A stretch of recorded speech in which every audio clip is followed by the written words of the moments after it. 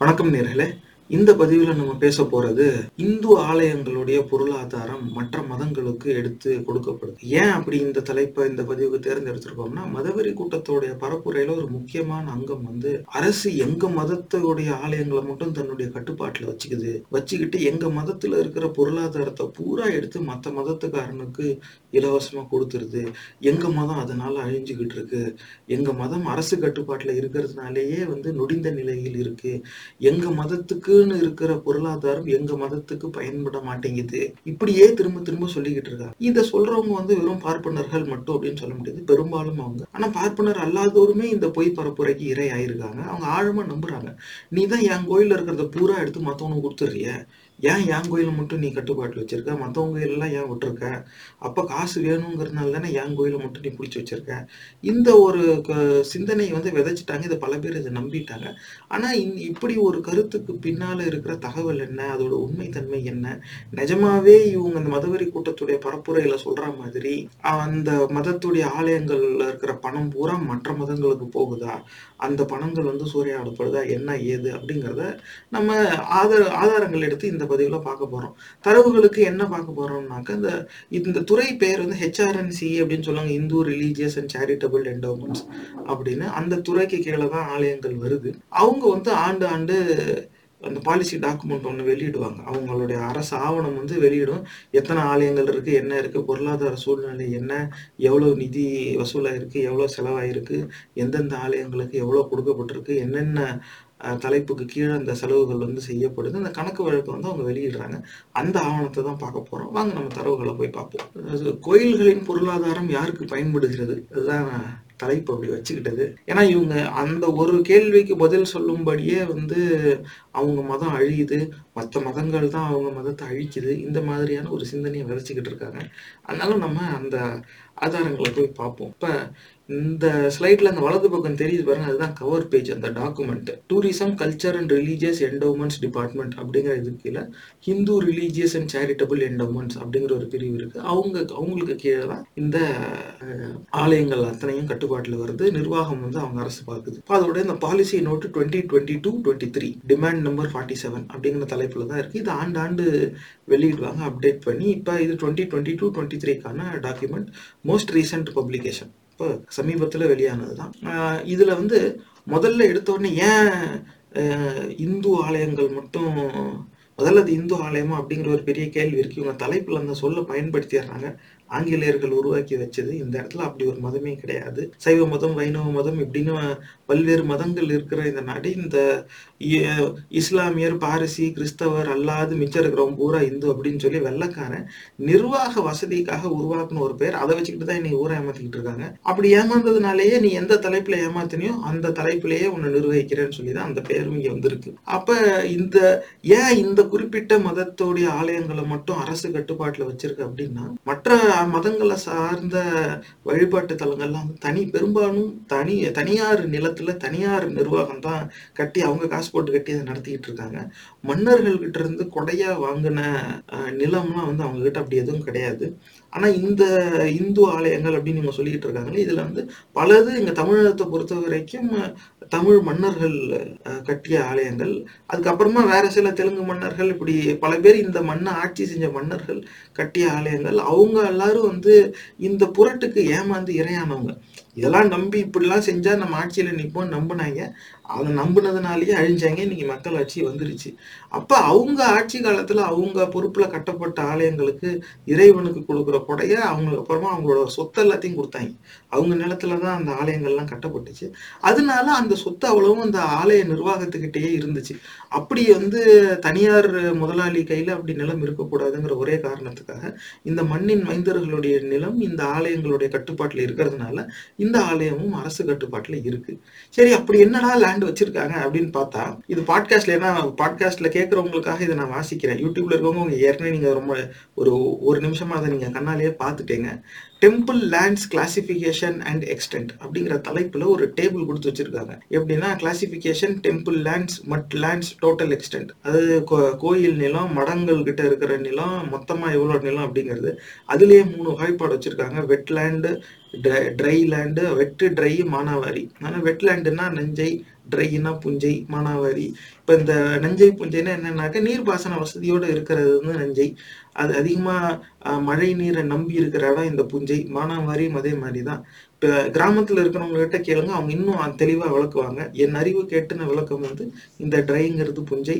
இந்த புஞ்சைனாக்கா அதுக்கான நீர்ப்பாசன வசதி வந்து ஏரி, குளம் இந்த மாரி நீர் தேக்கங்கள் வச்சு அதிலிருந்து நீர் பாய்ச்சுவாங்க. மானாவாரிங்கிறது வந்து பொதுவா அந்த வானம் பார்த்த பூமி அப்படின்ருவாங்க. மழை பெஞ்சா அந்த அதுக்கு ஏத்தாப்புல அவங்க பயிர் பண்ணுவாங்க. மழை வரலனாலும் விளையும் அப்படிங்கிற மாரி பயிர் இருந்துச்சுனாக்கா, அதுலயும் வேணா போடுவாங்க அவ்வளவுதான். ஆனா அதிகமா விளைச்சல் எது குடுக்கும் அப்படின்னாக்கா, இந்த வெட்டு இந்த நஞ்சைங்கிற நிலத்துல நெறைய பயிர் பண்ணலாம். ஏன்னா நீர் வசதி தொடர்ந்து இருக்கும். புஞ்சையிலயும் இருக்கும் பெரும்பாலான இடத்துல என்ன ஏரி, நீர்த்தேக்கம் இதெல்லாம் வச்சு ஆத்துல நீர் பாய்ச்சிருவாங்க. எப்படி கொஞ்சமாவது கிடைக்கும். இதுதான் அந்த வகைப்பாடு. இதுங்க கிராமத்துல வசிக்கிறவங்க கிட்ட நீங்க இன்னும் கேளுங்க. அவங்க இன்னும் விலாவரியா விளக்குவாங்க. இந்த புஞ்சைக்கும் மானாவாரிக்கும் என்ன வித்தியாசம் அப்படின்னு யூடியூப்ல தட்டினாலும் நிறைய அவங்களுக்கு கிடைக்கும். ஆனா இப்படி 3 வகையா இருக்கிற நிலங்கள் அவ்வளவும் அந்த ஆலயங்களோட கட்டுப்பாட்டுல இருக்கு. எவ்வளவுன்னு பாருங்க. வெட்டு லேண்ட் மட்டும் டெம்பிள் கிட்ட இருக்கிறது மட்டும் 1.83 லேக் ஏக்கர்ஸ். 1.83 லட்சம் ஏக்கர் நிலம் ஆலயங்கள் கிட்ட இருக்கு. நஞ்சை நிலம். அப்புறம் மடங்கள் கிட்ட வந்து 0.21 லேக் ஏக்கர்ஸ். 0.21னாக்க 0.21 லட்சம் ஏக்கர் வந்து மடங்கள் கிட்ட இருக்கு. இது வந்து நஞ்சை.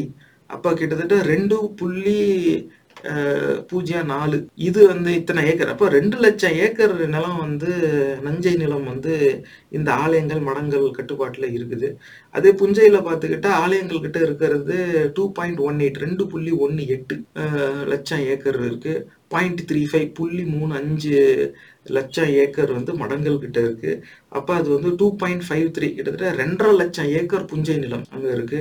மானாவாரிங்கிறது ஆலயங்கள் கிட்ட 0.21 லேக் ஏக்கர்ஸ் அவ்வளவுதான் இருக்கு. 0.21 லட்சம் ஏக்கர். மடங்கள் கிட்ட மானாவாரி எல்லாம் கிடையாது. இதுதான். அப்போ மொட்டு மொத்தமா 4.78 லேக் ஏக்கர்ஸ் 4.78 லட்சம் ஏக்கர் நிலம் இந்த ஆலயங்கள் மடங்களுடைய கட்டுப்பாட்டுல இருக்குது. இப்ப இந்த 4.78 லட்சம் ஏக்கர் அப்படின்னு என்னன்னு பார்த்துட்டா, இப்போ சென்னைன்னு பார்த்துக்கிட்டீங்கன்னாக்கா ஒரு 1 லட்சம் ஏக்கர் கிட்ட வரும் இதோட பரப்பளவு. இப்ப 4 லட்சத்துக்கும் மேல போகுதுன்னாக்க 4 சென்னை சிட்டி அளவுக்கான லேண்ட் வந்து இந்த ஆலயங்களுடைய கட்டுப்பாட்டுல இருக்குது. அதுல பாருங்க மானாவாரி ரொம்ப கம்மி. வானம் பார்த்த பூமி மழை பொழிஞ்சாதான் விளையும் அப்படிங்கிற நிலம் நிறைய கிடையாது. நஞ்சையும் புஞ்சையும் லட்சக்கணக்கான ஏக்கர் நிலம் இந்த ஆலயங்கள் கிட்ட இருக்கு. அப்ப எங்க இருந்து பொருளாதாரம் வரும், எங்க இருந்து இவங்க உற்பத்தி செஞ்சு இவங்க பொருளாதாரத்தை ஈட்டிக்கலாமோ அந்த நிலங்கள் எல்லாமே இந்த ஆலயங்களுடைய கட்டுப்பாட்டுல தான் இருக்கு. அந்த ஆலயங்கள்ல பூஜை செய்யற கூட்டம் இந்த நிலத்துல போய் விவசாயம் செய்யுமா, இந்த நிலத்துல இறங்கி வேலை செஞ்சிருக்கான்னா யாரும் இது வரைக்கும் கேள்விப்பட்டது கிடையாது. கற்பனை கதையில கூட எவனும் எழுதியிருப்பானாங்கிறது தெரியாது. ஆனா ஏன் அவங்க கிட்ட இவ்வளவு நிலம் போச்சு அப்படின்னா, நம்மளுடைய முன்னோர்கள் முட்டாள்களா இருக்க போய் அவங்களுடைய சொத்தை பூரா சாமின்னு நம்பி ஏமாந்து இவன் கீழே கொடுத்ததுதான் மிச்சம். அப்ப இது இப்படியே விட்டா வித்து தின்னு விடுவாங்கன்னு சொல்லிதான் அரசு இதை கொண்டாந்து வச்சிருக்கு. அப்ப 4.78 லேக் ஏக்கர்ஸ் லேண்ட் வந்து இவங்க இருக்கு. இதே அளவுக்கு மற்ற மதங்களுடைய வழிபாட்டு தலங்கள் கிட்ட இருக்குதுன்னா கிடையாது. ஏன்னா அவங்கலாம் அந்த மதங்கள்லாம் வேற நிலத்தில இருந்து இங்க வந்தது. படையெடுப்பாளர்கள் வந்து வேற மன்னர்களுடைய ஆட்சி காலத்துலதான் அந்த மதங்கள் பரப்பப்பட்டுச்சு. அது இல்லாம மதம் பரப்புறதுக்குன்னே கூட வந்தாங்க. அவங்க வந்து இங்க வந்து தனியாரா செயல்பட்டு அவங்க நிலத்துல இப்ப இன்னைக்கு தேதியில் நீங்க சர்ச்சோ மசூதியோ போனா அது ஒரு தனியார் நிர்வாகத்துடைய அவங்க சொந்த நிலமா இருக்கும். அது எந்த மன்னர்கிட்ட இருந்தும் அவங்க கொடையா வாங்கியிருக்க மாட்டாங்க.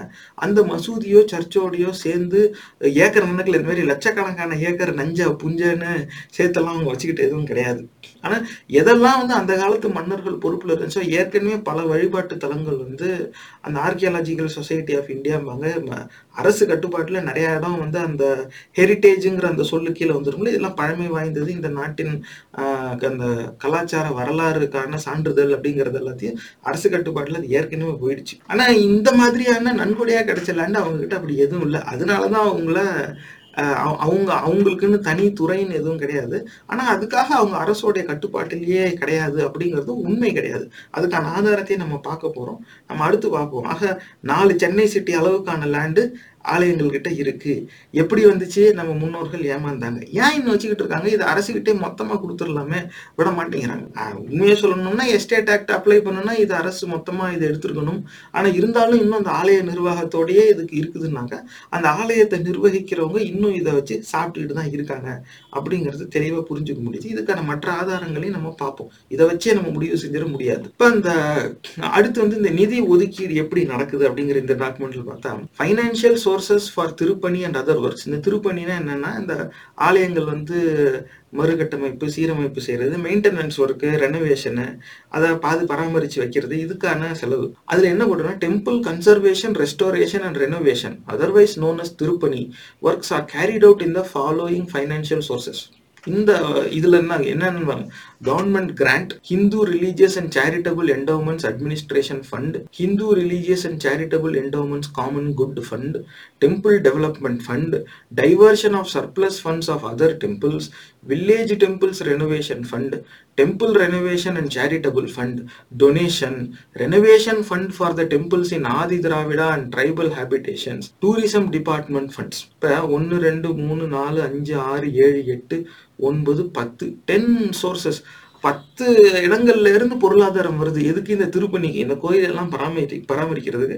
அதுல பெரும்பான்மை இந்த Hindu religious and charitable endowments, எந்த துறை வந்து இந்த ஆலயங்கள் எல்லாம் கட்டுப்பாட்டுல வச்சிருக்குன்னு சொல்றாங்களோ அந்த துறை அவங்க கோயில்ல இருந்து வர பணத்தை கோயிலுக்கே தான் செலவு பண்ணிட்டு இருக்கு. இதுல கூடுதலா கவர்மெண்ட் கிராண்ட் அப்படிங்கிறதுலையும் உங்க கவனத்தை நான் ஈர்க்க விரும்புறது அந்த இடத்துக்கு தான். கவர்மெண்ட் கிராண்ட்ங்கிறதும் டூரிசம் டிபார்ட்மெண்ட் ஃபண்ட்ஸ். இந்த ஒட்டுமொத்தமா இந்த மினிஸ்ட்ரியோட போர்ட்ஃபோலியோன்னு பார்த்தா tourism, culture and religious endowments department அப்படின்னு வந்து சுற்றுலாத்துறையோட சேர்ந்தும் இது வருது. இப்போ டூரிசம் டிபார்ட்மெண்ட்டோடைய ஃபண்டும் வருது. இப்போ டூரிசம் டிபார்ட்மெண்ட்டுங்கிறது மதம் சார்ந்த டிபார்ட்மெண்ட் கிடையாது, அது மதம் சார்ந்த துறை கிடையாது, அது பொதுவாகவே சுற்றுலாத்துறை எல்லா இடத்துக்கும் போறது. அப்போ அந்த மாதிரியான துறை வந்து அது அவங்களுடைய செயல்பாட்டுக்கு யாருடைய பணம் செலவாகுது? மக்கள் வரி பணம் தான் அதுக்கு பயன்படுது. மக்கள் வரி பணம்னா அதுல முஸ்லீமும் இருக்கான், கிறிஸ்டியனும் இருக்கான்.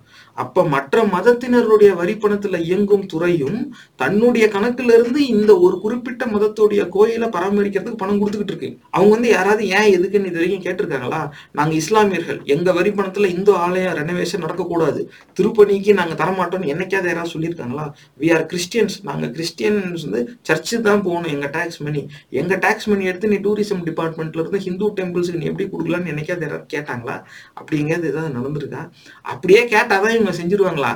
திட்ட கூட மாட்டாங்க, சிரிச்சுட்டு விட்டுருவாங்க. ஆனா அந்த மாதிரி யாரும் எங்கேயும் கேட்டது கிடையாது. அப்ப பொதுமக்களுடைய வரி பணமும் இதுக்கு போகுது. ஏன்னா மத்தது எல்லாத்தையும் கூட விட்டுருவோம், அந்த மதவெறி கூட்டத்துக்கு அவங்க இடத்துல இருந்து ஒரு பார்க்கணும்ல, அப்படியும் ஒரு பார்வை இருக்கு. மதவெறி கூட்டம் அவங்க என்னதான் முட்டாளா இருந்தாலும் அவங்க இடத்துல இருந்து பார்க்கும்போது 10ல் 8 வந்து அந்த துறை சார்ந்த அவங்க ஆலயங்கள்ல இருந்து எடுக்கப்படுற அந்த நிதியை தான் அவங்க பயன்படுத்துறாங்க. மிச்சம் அது இல்லாம 2 சோர்ஸ் வந்து கவர்மெண்ட் ஃபண்ட் கிராண்ட் இருக்கு, டூரிசம் டிபார்ட்மெண்ட் ஃபண்ட் இருக்கு. இதெல்லாம் பொதுவான மக்கள் வரி பணத்துல இருந்து வர்றது. அப்படி பொதுவான மக்கள் வரி பணம்ங்கும் போது அதுல எல்லா மதத்தினருடைய பங்களிப்பும் தான் அதுல இருக்கு.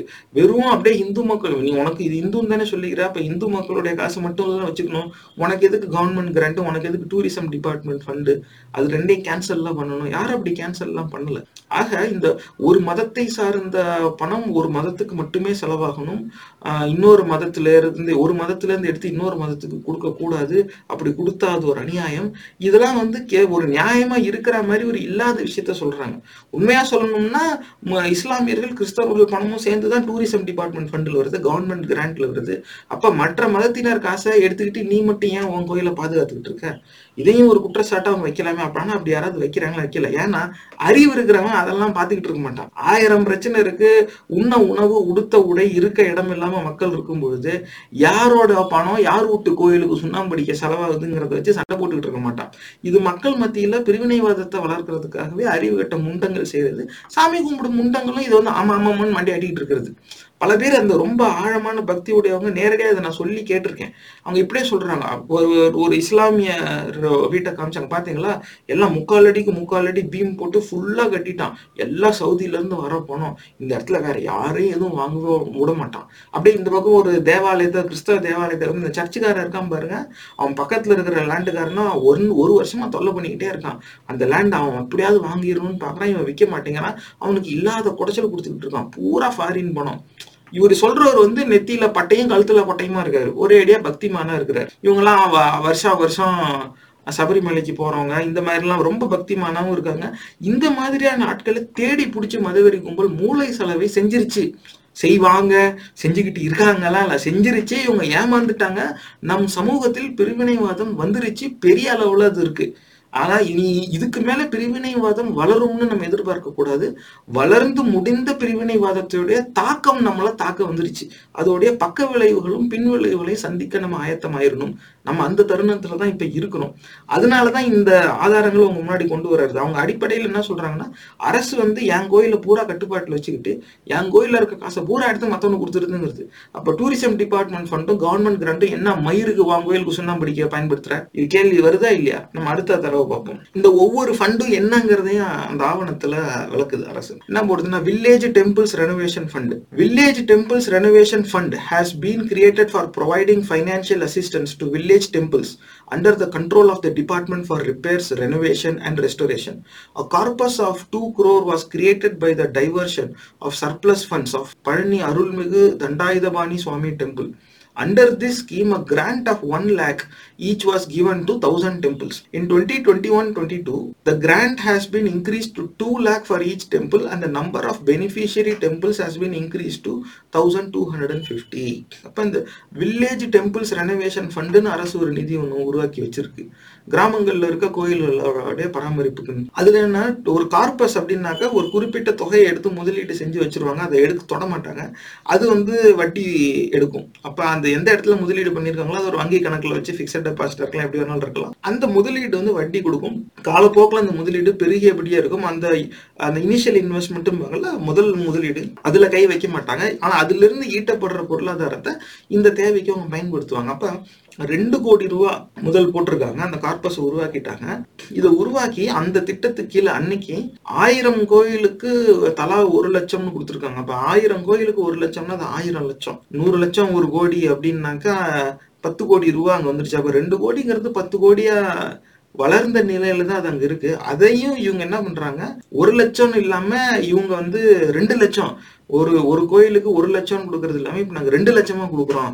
எது? Village temple renovations fund. அதுவும் எங்க இருந்து எடுக்கிறாங்க? Diversion of surplus funds of Palani அருள்மிகு தண்டாயுதபாணி சுவாமி டெம்பிள்.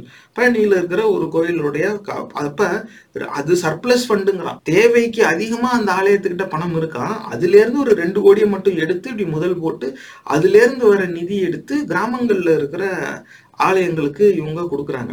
அப்ப ஒரு ஆலயத்துல இருக்கிற பணம் மற்ற ஆலயங்களுக்கு, இதே மதத்துக்குள்ள இருக்கிற ஆலயங்களுக்கு தான் செலவாகுது, வேற எங்கேயும் போகல. இதுவே புரியுது.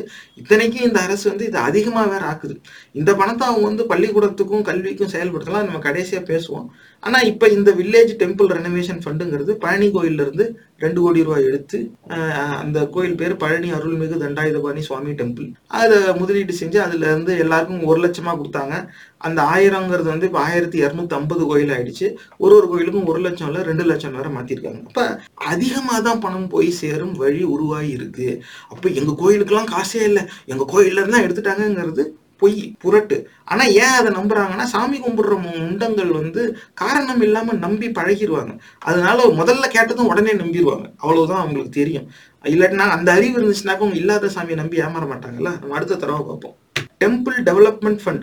A corpus fund of rupees 8 crore was created from the surplus funds of affluent temples for the development of temples that are financially weak and in need of assistance. The interest accruing from this corpus is used for undertaking Tirupani in temples of ancient and historical significance. இதே மாதிரி பல பெரிய ஆலயங்களுடைய excess fund, surplus ஃபண்டுனா அளவுக்கு மீறி, தேவைக்கு மீறி இருக்கிற பணத்துல இருந்து 8 கோடி ரூபாய் எடுத்து இதே மாதிரி முதலீடு செஞ்சு அதுல இருந்து வர வட்டிய பணத்தை வச்சு பழமை வாய்ந்த வரலாற்று சிறப்பு வாய்ந்த ஆலயங்களுடைய திருப்பணிக்கு இவங்க பயன்படுத்துறாங்க. இது டெம்பிள் டெவலப்மெண்ட் ஃபண்ட். அடுத்து Hindu religious and charitable endowments common good fund. Hindu religious and charitable endowments common good fund was created under section 97 of the act. The contributions voluntarily made by the religious institutions from their surplus funds or donations from individuals are credited to this fund for undertaking Tirupani works of temples that are financially weak and in need of assistance. அப்ப பணமே இல்லை, எங்க கோயில்லாம் வந்து பராமரிப்பு இல்லாம இருக்கு அப்படிங்கிறாங்களே, அந்த மாதிரி பொருளாதாரம் இல்லாத ஆலயங்களுக்காகவே இந்த நிதி ஒன்று உருவாக்கப்பட்டிருக்கு. அதுவும் சட்டம் போட்டு உருவாக்கியிருக்காங்க. எப்படி சொல்றாங்கன்னா, Contributions voluntarily made by religious institutions from their surplus funds or donations from individuals. தனிநபர்கள் கொடுத்த நன்கொடையா இருக்கட்டும், இல்ல இந்த மதம் சார்ந்த இயக்கங்கள் நிறைய இருப்பாங்களா, தன்னார்வ தொண்டு நிறுவனங்களா இருக்கலாம், வேற மடங்களா இருக்கலாம், ஆலய நிர்வாகங்களா கூட இருக்கலாம். அவங்க எல்லாரும் எங்க ஆலயங்களை பாதுகாக்கிறதுக்காக நாங்க இந்த நன்கொடை கொடுத்துருப்பாங்க. அதை அவ்வளோத்தையும் சேர்த்து அதை வச்சு இந்த மாதிரி எந்த பொருளாதாரத்துல நலிந்து போய் இருக்கிற ஆலயங்களுடைய பராமரிப்புக்கு செலவு பண்றாங்க. அப்ப நலிந்து போனவங்களுக்காக கொடுக்குற பணம் வந்து அதுக்குதான் வந்து செலவாகுது. இதுக்காக அவங்க சட்டம் போட்டு இப்படி ஒரு நிதியே அரசு வந்து உருவாக்கி இருக்கு. இப்படி இருக்கும்பொழுது அரசு வந்து எங்க மதத்தை மட்டும் நசுக்குது, எங்க மதத்தை மட்டும் பிதுக்குது அப்படின்னு சொல்றது வந்து அறிவுடைமை கிடையாது. அரசு ஏன் இந்த அளவுக்கு ஒரு மதத்தை மட்டும் காக்குது அப்படிங்கறத வேணா நம்ம சொல்லலாம். ஆனா அது நம்ம பின்னாடி வருவோம். முதல்ல இதுக்கான ஆதாரங்களை நம்ம பார்த்து இதை நம்ம எப்படி புரிஞ்சுக்கிறதுன்னு நம்ம பார்ப்போம். இப்ப இதுதான் வந்து Hindu religious and charitable endowments common good fund. அப்ப ஒருத்தன் கொடுக்குற டொனேஷன்லாம் எங்கேயோ போகுதுன்னா இல்ல, அது அவன் எதை நம்பி ஏமாறுறானோ அந்த கட்டடத்தை பராமரிக்க தான் போகுது. Diversion of surplus funds of other temples. Section 36 of the Act enables the diversion of surplus funds of affluent temples for undertaking renovation work of temples that are financially weak and in need of assistance. இப்போ அதே சட்டத்துல ஒரு பகுதி ஒரு கிளாஸே போட்டிருக்க பாருங்க, Section 36 enables the diversion of surplus funds. அப்ப தேவைக்கு மீறி இருக்கிற பணத்தை, ஒரு ஆலயத்துடைய பணத்தை அரசு எடுத்து அந்த தேவைக்கு பணம் இல்லாம இருக்கிற ஆலயங்களுக்கு அதை செலவு பண்றதுக்கான அதிகாரம் அரசுக்கு இருக்கு அப்படின்னு அந்த சட்டத்துல போட்டு கொண்டு வராங்க. ஏன் இப்படி சட்டம் போட்டு ஒரு ஆலயத்துல இருந்த அந்த ஆலயமாவே எங்ககிட்ட நிறைய இருக்குப்பா, எங்களோட திருப்பணி, எங்களோட பூஜை புனஸ்காரம், ஆச்சாரம், அனுஷ்டானம் எல்லா அசிங்கத்துக்கும் எங்ககிட்ட காசு இருக்கு, நீங்க வந்து விளக்கேத்த எண்ணெய் இல்லாம பிச்சை எடுத்துக்கிட்டு இருக்கீங்க, அதனால நாங்க எடுத்த பிச்சையில இருந்து ஒரு பகுதியை உங்களுக்கு தரோம் அப்படின்னு அந்த ஆலயமாவே கொடுத்துருக்கலாமே, கொடுக்கல. அந்த மனம் அவங்களுக்கு கிடையாது. அப்படி இருக்கும் பொழுது இந்த ஏற்றத்தாழ்வுங்கிறது இந்த ஆலயங்களுக்குள்ளேயே வந்து போச்சு. அது ஏங்கிறது அறிவார்ந்த சமூகத்துக்கு தெரியணும். இல்லாத சாமியை நம்பி அந்த சமூகத்தை அறிவார்ந்த சமூகம்னு பச்சையா போய் சொல்ல எனக்கு மனசு மறுக்குது. ஆனா அந்த மாதிரி அவங்க கொடுக்கலங்கிறதுனாலே சட்டம் போட்டு அதை கொண்டு வராங்க. நீ தரணும், நீ தரலன்னா சட்டம் போட்டு ஒன்ல இருந்து எடுத்து கொடுக்கலாங்கிற அதிகாரத்தை அரசு எடுத்து கொடுக்குது. எதுக்கு கொடுக்குது? Renovation work of temples that are financially weak. உன் அளவுக்கு பணம் இல்லாம இந்த வேலையை செய்யறதுக்கு காசு இல்லாம இருக்கிற கோயிலுக்கு தான் அது எடுக்குது. அது வேற எங்கேயும் அவங்க எடுத்துட்டு போய் கொட்டல, குறிப்பா மற்ற மதங்களுக்கு தரல. அடுத்தது பார்ப்போம். Temple Renovation and Charitable Fund. The Chief Minister's Temple Renovation and Maintenance Fund was created on 5th August 1991. Donations were thereafter received from philanthropists, industrialists, and the general public. This fund is now called the Temple Renovation and Charitable Fund and now has rupees 8.93 crore. This fund is being managed by the government. இப்ப Temple Renovation and Charitable Fund, இந்த கோயில் பராமரிப்புக்குன்னே சொல்லி ஒரு charitable fund டொனேஷன்லாம் collect பண்ணி நன்கொடையா கொடுக்கறது எல்லாத்தையும் அப்ப பெரிய பெரிய பணக்காரர்கள், வசதி வாய்ந்தவர்கள், தொழிலதிபர்கள், அப்ப அது இல்லாம பொதுமக்கள் கொடுக்குற பணத்தை எல்லாத்தையும் எடுத்து இந்த ஃபண்டில் தான் போடுறாங்க. இந்த அரசோட அறிவிப்பு என்னன்னா 8.93 crores, 8.933 கோடி இருக்கு. அப்ப கிட்டத்தட்ட 9 கோடி ரூபா அதுல இருக்கு. அதுவும் வந்து அரசு கட்டுப்பாட்டுல தான் இருக்குது. அவங்க அதையும் வந்து டெம்பிள் ரெனோவேஷனுக்கு தான் பயன்படுத்துறாங்க. ஏன்னா அந்த தலைப்புல போட்டு வச்சுட்டாக்க அந்த பணம் வந்து வேற எதுக்கோ எடுத்து வாட்டர் பில்லுக்கும் கரண்ட் பில்லுக்கும் அது வந்து கட்டிட முடியாது. அப்படியே அவங்க வாட்டர் பில்லுக்கும் கரண்ட் பில்லுக்கும் கட்டினா ஆலயங்களுடைய வாட்டர் பில் கரண்ட் பில்லுக்கு தான் கட்டி ஆகணும். அதனாலதான் இந்த மாதிரி தலைப்புல அந்த நிதியை வந்து ஒதுக்கீடு செய்யறது. அடுத்து பார்ப்போம்.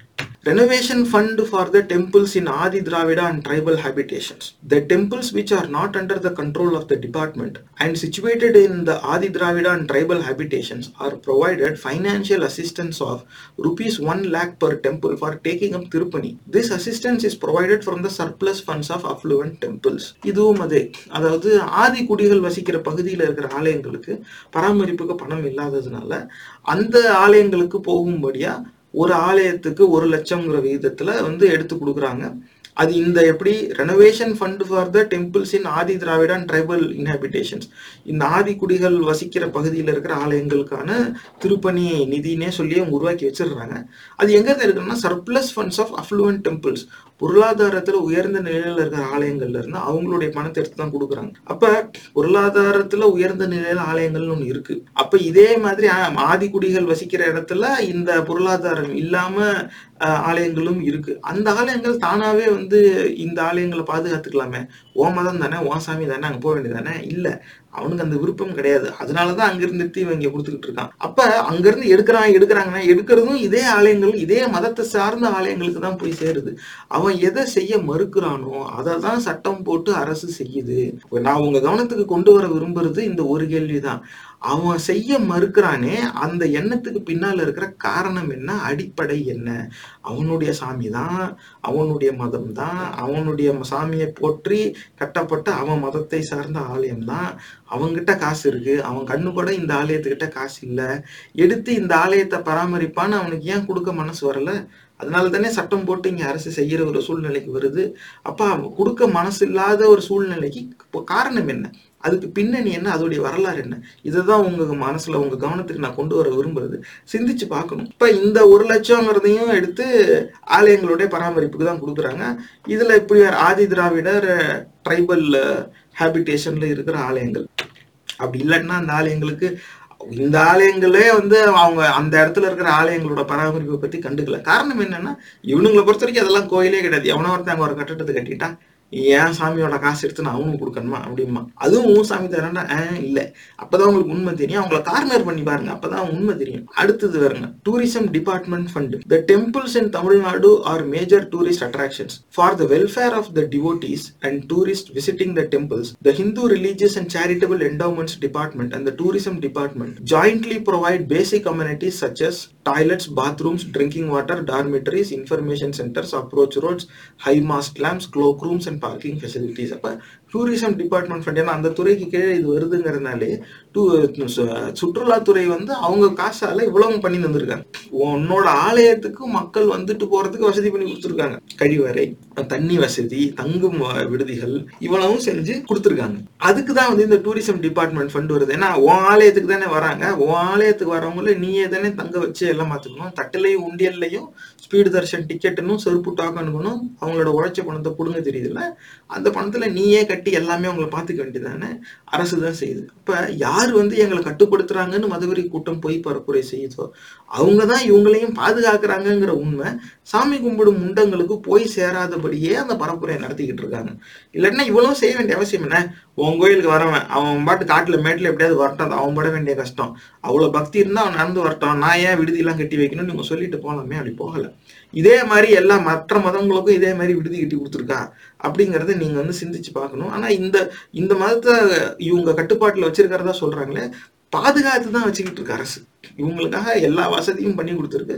இது ஒரு விதத்துல இதன் கடைசியில் நம்ம அதை பத்தி பேசுவோம். இந்த மாதிரிலாம் கட்டி வைக்கிறதுனால மக்கள் இன்னும் ஏமாறுறதுக்கான வாய்ப்பு அரசே உருவாக்கி விடுது. ஆனா அப்படி இருந்தும் இந்த மதவெறி கூட்டம் அரசு எங்களுடைய பணத்தை எடுத்து சாப்பிடுது அப்படின்னு போய் சொல்லிக்கிட்டு இருக்காங்க. இதான் tourism department fund, toilet, hotel, lodge, இந்த எல்லா டார்மிட்ரி, இந்த அவ்வளோ ஹை மாஸ்ட் லேம்ப்ஸ், விளக்கு போட்டு, க்ளோக் ரூமு, பார்க்கிங் ஃபெசிலிட்டி இவ்வளவும் பண்ணி கொடுக்குது. எல்லாரும் உங்களுடைய நேரத்தையும் பணத்தையும் இங்க இழந்துட்டு போங்க, நீங்க இழந்துட்டு போறதுக்கான வசதியை நாங்க செஞ்சு தருவோம் அப்படிங்குது. அதுக்கு ஒட்டுமொத்த மக்களுடைய வரி பணத்திலிருந்து எடுத்த இது டூரிசம் டிபார்ட்மெண்ட் ஃபண்டு. டூரிசம் டிபார்ட்மெண்ட்டுங்கிறது ஒரு குறிப்பிட்ட மதத்தினருடைய வரி பணத்தை மட்டும் எடுத்து நடத்துறது இல்லை, எல்லாருடைய பணமும் தான் இதுக்கு போகுது, கவனத்துல இருக்கட்டும். அடுத்து கோல்டு இன்வெஸ்ட்மெண்ட் ஸ்கீம் என்னென்ன வச்சிருக்காங்க பாருங்க. Gold items of different purity obtained as offerings and not used for the deity are converted into 24 karat bars for the purpose of investing the same in the State Bank of India under the gold investment scheme. The interest accrued from the investment is used for the development of the concerned temple.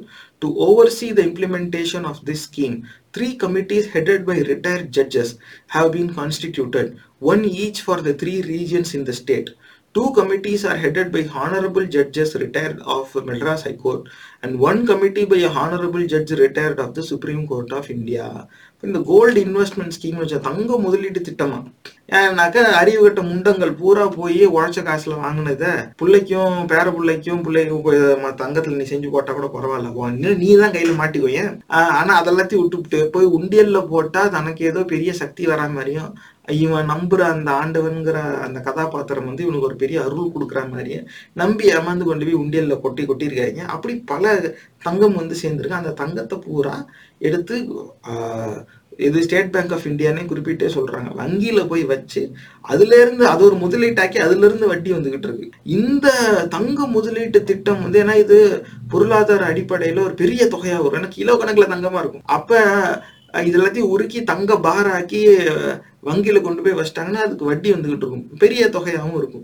அப்ப அதை வந்து நிர்வாகம் பண்றதுக்காக ஒரு குழு அமைக்கிறாங்க, 3 committee. அது யார் அதுக்கு தலைமை பொறுப்புல வைக்கிறாங்கன்னாக்க ஓய்வு பெற்ற நீதியரசர்களை தான் அதுக்கு வைக்கிறாங்க. அது எப்படின்னாக்க 2 committees are headed by honorable judges of Madras High Court, 1 committee by a honorable judge of the Supreme Court of India. இங்க தமிழகத்துல இருக்கிற ஆலயங்கள்ல இருக்கிற தங்கத்தை தமிழக அரசு வங்கியில வச்சுட்டு அதோட மேற்பார்வைக்கு குழு அமைச்சு, அந்த குழுவோட தலைமை யாருன்னா இங்க சென்னை உயர் நீதிமன்றத்திலிருந்து ஓய்வு பெற்ற நீதியரசர்கள் 2 பேரு, இன்னொரு குழுவுக்கு உச்ச நீதிமன்றத்திலிருந்து ஓய்வு பெற்ற நீதியரசர். இப்பதான் புரியுது ஏன் இந்த சவுக் சங்கர் சொன்னதுல அப்போ ஒன்றும் தப்பு இல்லையே, சவுக் சங்கர் சரியா தான் சொல்லியிருக்காரு.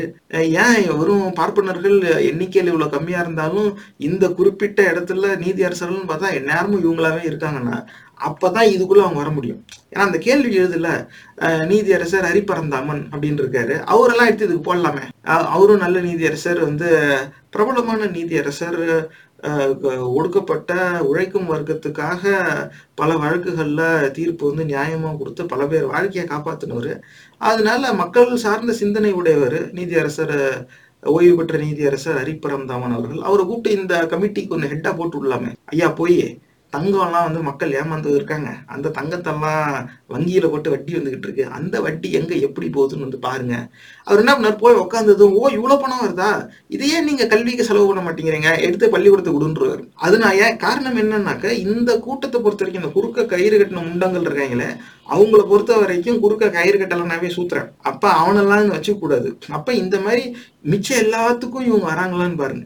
சின்ன சின்ன தொகையா இருந்தா அதோடைய தலைமை பொறுப்புல வரமாட்டாங்க. ஆனா தங்கம் அப்படின்னு வந்துருச்சா இதை நிர்வகிக்கிறதுக்கு மட்டும் இங்க வந்து ரிட்டையர்டு ஜட்ஜு தான், அது மெட்ராஸ் ஹை கோர்ட்ல இருந்து இருப்பாங்க, இல்ல சுப்ரீம் கோர்ட்ல இருந்து ரிட்டையர்டு ஜட்ஜு தான் கொண்டு வராங்க. இப்ப தெரியுது. அப்ப அந்த மெட்ராஸ் ஹை கோர்ட்டா இருக்கட்டும் சுப்ரீம் கோர்ட்டா இருக்கட்டும், அங்க ஜட்ஜஸ்ல திடீர்னு பூரா நான் பிராமின்ஸா இருந்துட்டாங்கன்னு வைங்களேன். அப்ப அதுல இருந்து வரவங்க தானே இங்க தலைமை பொறுப்புல இருக்கணும். அப்ப இந்த ஆலயங்களுடைய தங்கத்தை யார் கட்டுப்பாட்டுல கொண்டு போனா நான் பிராமின் கட்டுப்பாட்டுல வந்துடும். ஆனா இதுக்காக தான் அப்படி செய்யறாங்களாங்கிறது தெரியல. ஆனா இந்த மாதிரி எத்தனை இடத்துல ஓய்வு பெற்ற நீதியரசர்களுக்கு அப்படி ஒரு சிறப்பு இடம், அந்த நிர்வாக பொறுப்பு வந்து வழங்கப்படுதுங்கிறத நம்ம இன்னும் விசாரிக்கணும்.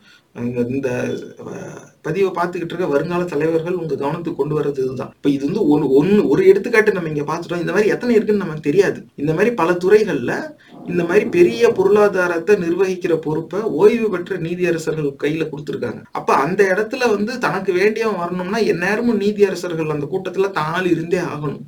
அப்படி ஒரு தேவை அங்க இருக்குது. இப்ப இது சவுக்கு சங்கர் என்ன சொல்றாரோ அதுக்கு பின்னணியில இதுவும் ஒரு காரணமாக இருக்கலாம். நான் மற்ற பதிவுல சொன்னதான் இதுலயும் சொல்லுவேன். நான் சொல்றேங்கிறதுக்காக நீங்க எதையும் ஏற்கவோ நம்பவோ கூடாது. இது என்னுடைய பார்வை இந்த இடத்துல.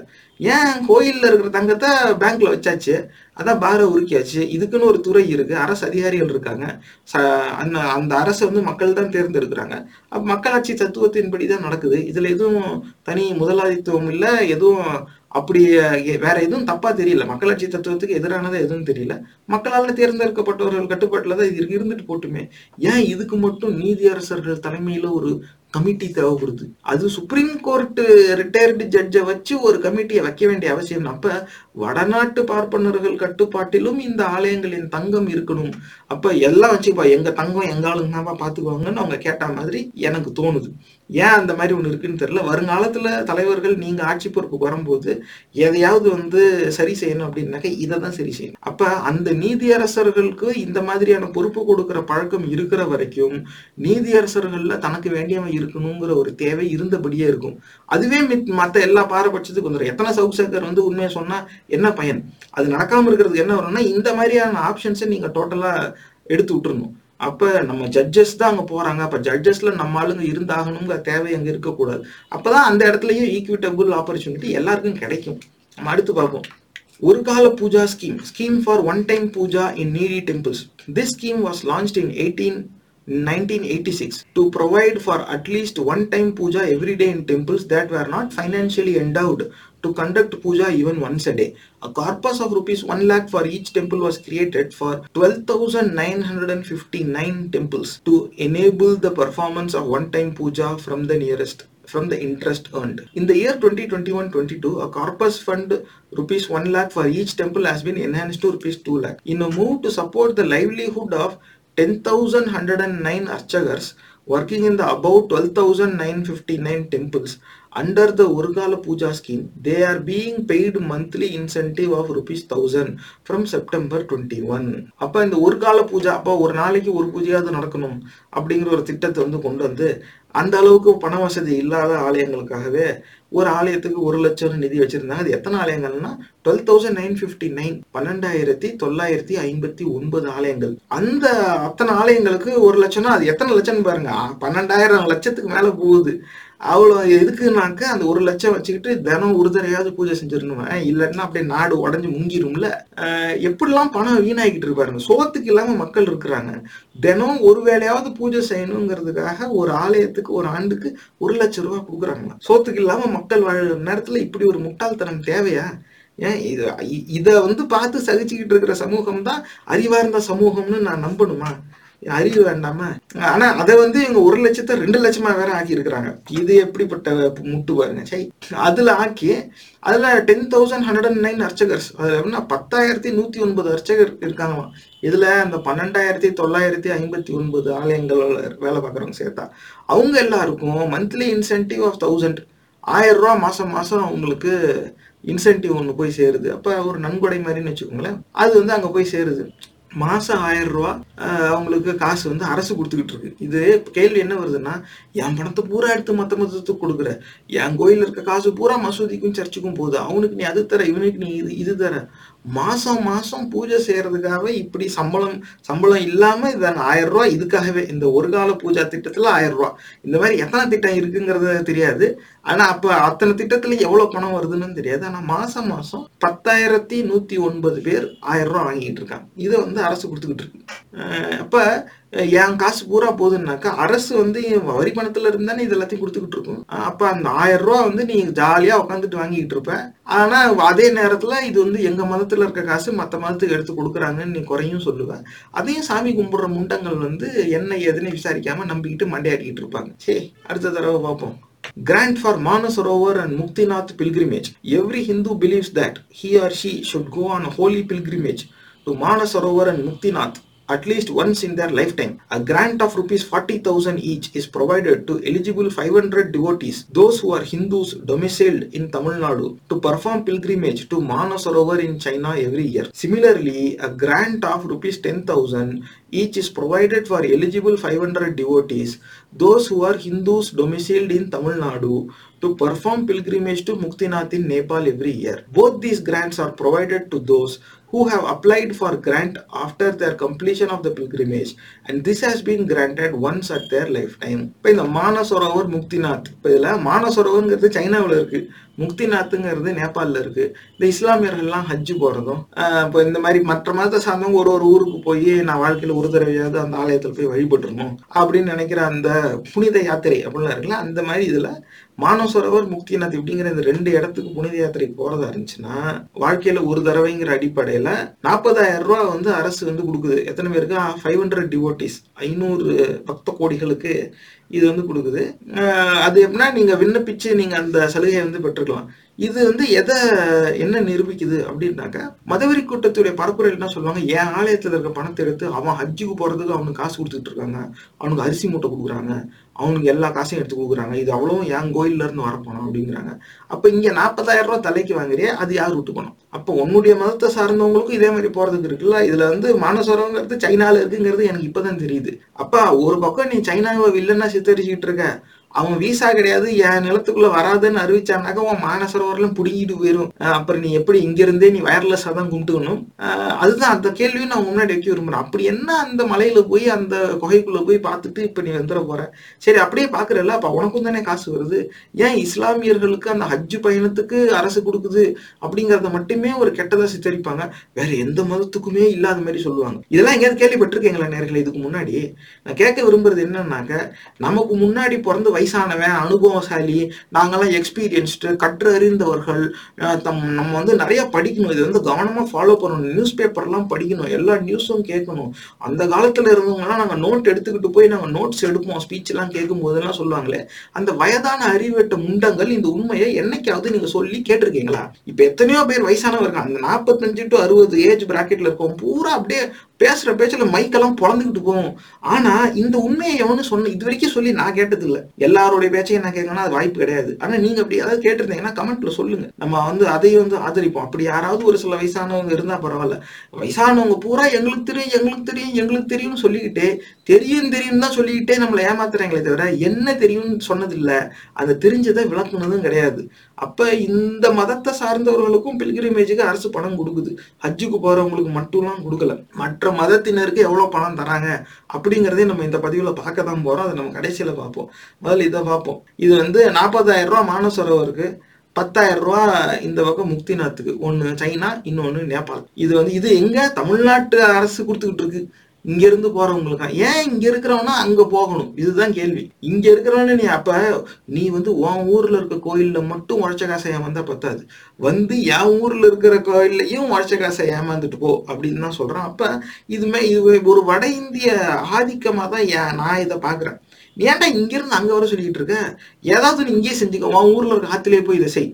அந்த சடங்கு சாஸ்திரம் சாங்கியம்லாம் சொல்லிட்டு இருப்பாங்கல்ல, எங்க இருந்தாலும் நீ செஞ்சுக்க வேண்டியதானே, இறைவன் தான் எல்லா இடத்துலயும் இருப்பான்னு சொல்லிடுற, அப்ப எங்கேயே செஞ்சுக்க, ஆனா நீ சாவறதுக்கு முன்னாடி ஒரு தடவையாவது இதை செஞ்சிரு அப்படின்னு சொன்னா கூட சரி, அந்த முட்டாள்தனத்துலயும் ஒரு நியாயம் இருக்குது அப்படின்னு வேணா சொல்லிக்கலாம்.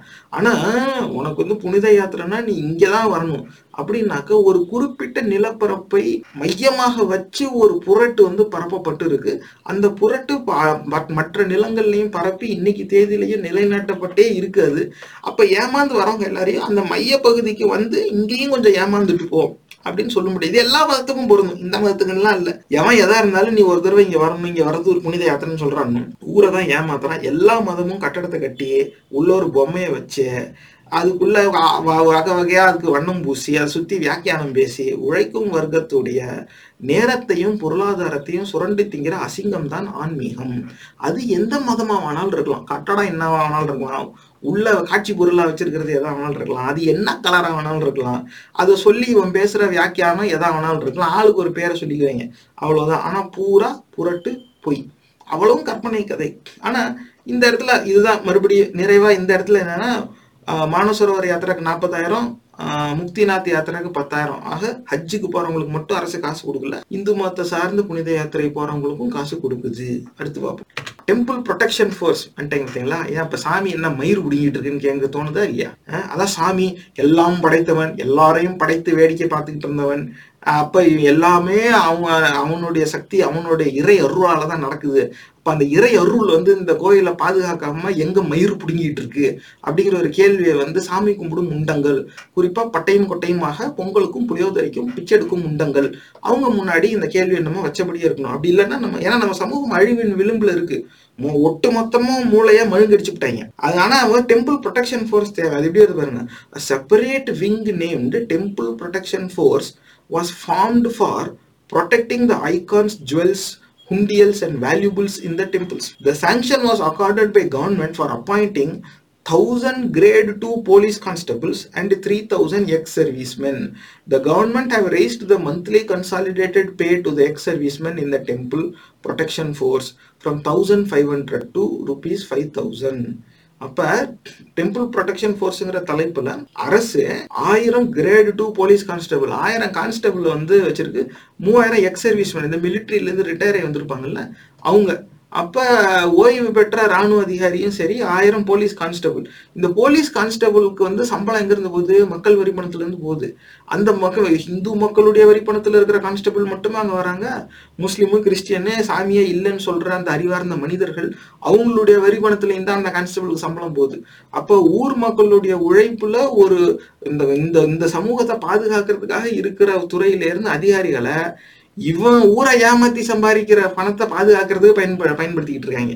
இது அரசே வேற இதை செய்யுது. அப்ப அரசு எங்ககிட்ட இருந்து புடுங்குது, அரசு எங்ககிட்ட இருந்து புடுங்குதுனாக்க அரசு சமூகத்துக்கிட்ட இருந்தும் புடுங்குதுற அவங்கள பாதுகாக்க. இந்த சமூகம் அதையும் தான் டாலரேட் பண்ணிக்கிட்டு இருக்கு. எவ்வளோ நாள் தான் இதை சகிச்சுக்கிட்டு இருக்கிறது? 1000 கான்ஸ்டபிளுக்கு சம்பளம் கொடுக்குறியா? அந்த 1000 கான்ஸ்டபிள் வந்து நீ ரோட்ல நிறுத்தினா எத்தனை விபத்துகளை தடுக்கலாம், எத்தனை செயின் ஸ்நாச்சிங்கை தடுக்கலாம், இந்த சமூகத்துக்கு எத்தனையோ நல்லது கொண்டு வரலாமே. அவனை கொண்டு போய் என்ன ஐக்கானா எது அந்த சிலை வந்து அம்மனமா செதுக்கி வச்சிருப்பாங்களே அந்த அசிங்கம், அப்புறம் ஜுவல்ஸ் நகை பூரா கல்லுக்கு போட்டதும் சரி, இவங்க பூரா உண்டியல்ல கொண்டு போய் கொடுத்தா சரி. அப்புறம் உண்டியல் வேல்யூபிள்ஸ் இந்த டெம்பிள்ஸ், ஏமாந்தவனுடைய பணம் பூரா அவன் சேர்த்து வச்சுக்கிட்டு இருக்கான். அதை பாதுகாக்கிறதுக்கு 1000 கிரேட் 2 போலீஸ். உண்மையிலேயே சாமி யாருன்னா இந்த 1000 கிரேட் 2 போலீஸ் கான்ஸ்டபிளும் இந்த 3000 எக்ஸ் சர்வீஸ்மென் தான் சாமி.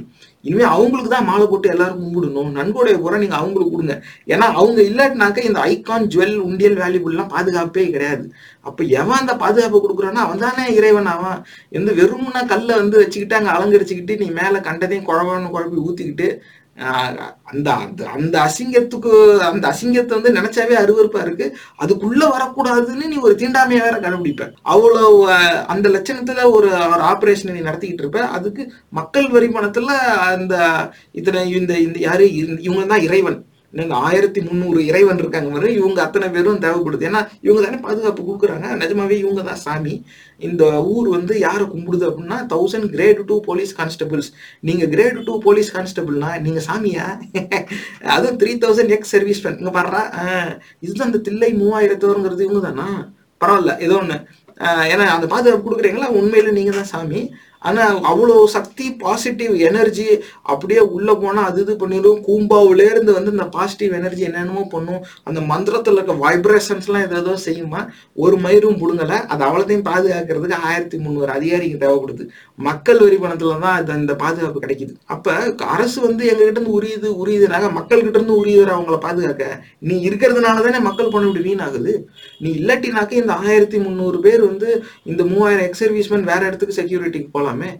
இந்த 1000 கிரேட் 2 போலீஸ் கான்ஸ்டபிள் ரோட்ல இருந்து நிக்கலாமே. செயின் ஸ்நாச்சிங் குறையும், பல குற்றங்களை தடுக்கலாம். எத்தனை வழக்கு அடுத்த கட்டத்துக்கு அதிகாரிகள் இல்லாததுனால இருக்கு. ஸ்டேஷன்ல எத்தனை பேர் ஆள் இல்லைன்னு சொல்லிட்டு இருக்காங்க. அங்கெல்லாம் போலாமே இந்த 1000 பேர். அடுத்து பார்ப்போம், temple protection force. Hindu religious institutions. There are 38,658 Hindu and 17 Jain religious institutions under the control of the Hindu Religious and Charitable Endowments Department. The list of temples are provided in Annexure 1. அப்ப 38,658 இந்து ஆலயங்கள் அப்படின்னு சொல்லப்படுற ஆலயங்களும் 17 Jain religious institutions, இந்த ஜெயின் சமண மதத்தை சார்ந்த ஒரு 17 இன்ஸ்டிடியூஷனும் இருக்குது. அப்ப இது வந்து எங்க மதத்தை மட்டும்தான் பிடிக்குதான் இல்லை, ஜெயின் ரிலீஜியஸ் இன்ஸ்டிடியூஷனும் இந்த துறைக்கு கீழே தான் வருது. அப்ப ஒரு மதத்துக்காக மட்டுமே ஒரு துறை இயங்குது அப்படின்னு மதவெறி கூட்டம் சொல்றது உண்மை கிடையாது. ஏன்னா இங்கதான் 38,658 ஹிந்து அண்ட் 17 ஜெயின் ரிலீஜியஸ் இன்ஸ்டிடியூஷன்ஸ். அப்ப ஜெயின் மதத்தை சார்ந்து இவன் சும்மா இந்த மண்ணுல இருந்து உருவான மதம் எல்லாமே இந்து மதம் அப்படின்னு இவனா சொல்லிடுவான். இந்த ஜெயின், புத்த மதம், அந்த புத்திசம் இதெல்லாம் ஹெரிட்டிக்கல் ரிலீஜன்ஸ் சொல்லுவாங்க. இந்த ஆரிய புரட்டை வந்து வெறுத்தவர்கள் வந்து தங்களுக்கான அந்த ஆன்மீக கோட்பாடை அவங்களே வரையறை செஞ்சுக்கிட்டாங்க. அப்போ வந்து எனக்கு தேவையில்லை, நான் வேற ஆன்மீக கொள்கைக்கு போறேன்னு இதுக்கு எதிர்மறையா உருவான சிந்தனைகள் தான் அந்த பௌத்த மதம், சமண மதம்லாம் சொல்லுவாங்க. இவங்களுக்குள்ள பல பேர் வந்து அடிச்சுக்கிட்டு குத்திக்கிட்டு காலத்துக்கும் இவங்க சண்டை போட்டுட்டு தான் இருந்திருக்காங்க. அப்ப இந்த துறை வந்து ஒரு மதத்தை மட்டும் கட்டுப்படுத்துகிறது அப்படிங்கிறது உண்மை கிடையாது. நேர்களே, ஆதாரம் எங்க இருந்து வருது? அரசாவணத்துல இருந்தே வருது. 17 ஜெயின் இன்ஸ்டிடியூஷன் ஏன் இங்க வச்சிருக்காங்க? அவங்களுக்குன்னு தனியா தானே வச்சிருக்கணும், இல்லைன்னா அவங்க எதுவும் வைக்காமே இருந்திருக்கலாமே. ஆனா அவங்களும் இவங்க அரசு கட்டுப்பாட்டுல தான் இருக்கு. அடுத்து பார்ப்போம், இந்த 38,675 38,675 இந்த ஆலயங்கள் வந்து எப்படி பிரிச்சு வச்சிருக்காங்க, அது என்ன இருக்கு, அதுக்குள்ள கான்ஸ்டிடியூவன்ஸ் என்ன அப்படின்னா, அது ஒரு டேபிள் கொடுத்துடுறாங்க. Institutions under Hindu religious and charitable endowments department. அதுல டெம்பிள்ஸ் வந்து 36,635 36,635 ஆலயங்கள். மட்ஸ் அதான் மடங்கள் 45. அடுத்து டெம்பிள்ஸ் அட்டாச் டு மட்ஸ், மடங்களோட இணைந்து இருக்கிற ஆலயங்கள், அது வந்து 68. Specific endowments 1721 1721. Charitable endowments 189. Jain temples, சமண மதத்தை சார்ந்த ஆலயங்கள் 17. இந்த ஸ்பெசிபிக் என்டோமெண்ட், சேரிட்டபிள் என்டோமெண்ட்னாவே நன்கொடையா கொடுக்கப்பட்டது. அப்போ தனிப்பட்ட நன்கொடைகள் அப்படிங்கிற தலைப்புல 1721 ஸ்தாபனங்களும், சேரிட்டபிள் என்டோமெண்ட் அது மக்கள் பணிக்குன்னு பயன்படுறது போல அந்த தலைப்பு அப்படி வச்சிருக்காங்க. யார் கொடுத்த டொனேஷனோ தெரியாது. 189. இது அவ்வளவும் சேர்த்து 38,675. இதுல ஜெயின் டெம்பிள்ஸும் அடக்கம் 17. இப்ப அந்த ஆலயங்களுக்கு வந்து ஒரு வகைப்பாடு வந்து இவங்க வச்சிருக்காங்க. இந்த வகைப்பாடு டெம்பிள், மடங்கள், அது ஆலயங்கள், மடங்களோட சேர்ந்த ஆலயங்கள் இப்படி வச்சது இல்லாம, அந்த ஆலயங்களுக்குள்ள இருக்கிற ஒரு வகைப்பாடு. எப்படின்னா, எந்த அளவுக்கு பணம் வசூல் செய்யுதோ ஆலயங்கள் வந்து, அவங்களுக்கு வர்ற வருமானத்தின் அடிப்படையில ஒரு வகைப்பாடு வச்சிருக்காங்க. அது என்னன்னு பார்ப்போம். Annexure 2 classification of the religious institutions, இந்த தலைப்புல. அதாவது classification, annual income, number of institutions. இது இப்படி வச்சு இந்த டேபிள் ஒரு மேட்ரிக்ஸ் ஒன்று கொடுத்துட்றாங்க. அதில் வகைப்பாடுல தலைப்பு என்ன வருதுன்னா, நான் லிஸ்டட் இன்ஸ்டிடியூஷன்ஸ் அப்படின்னு. அது எதுக்குனாக்க annual income of less than 10,000, 10,000க்கும் கீழே ஆண்டுக்கு வருமானம் உடைய ஆலயங்கள் எத்தனை? 34,119. அப்ப 34,119 temples less than 10,000 annual income. அடுத்து வந்து லிஸ்டட் இன்ஸ்டிடியூஷன்ஸ் இந்த பட்டியலில் சேர்த்திருக்காங்க.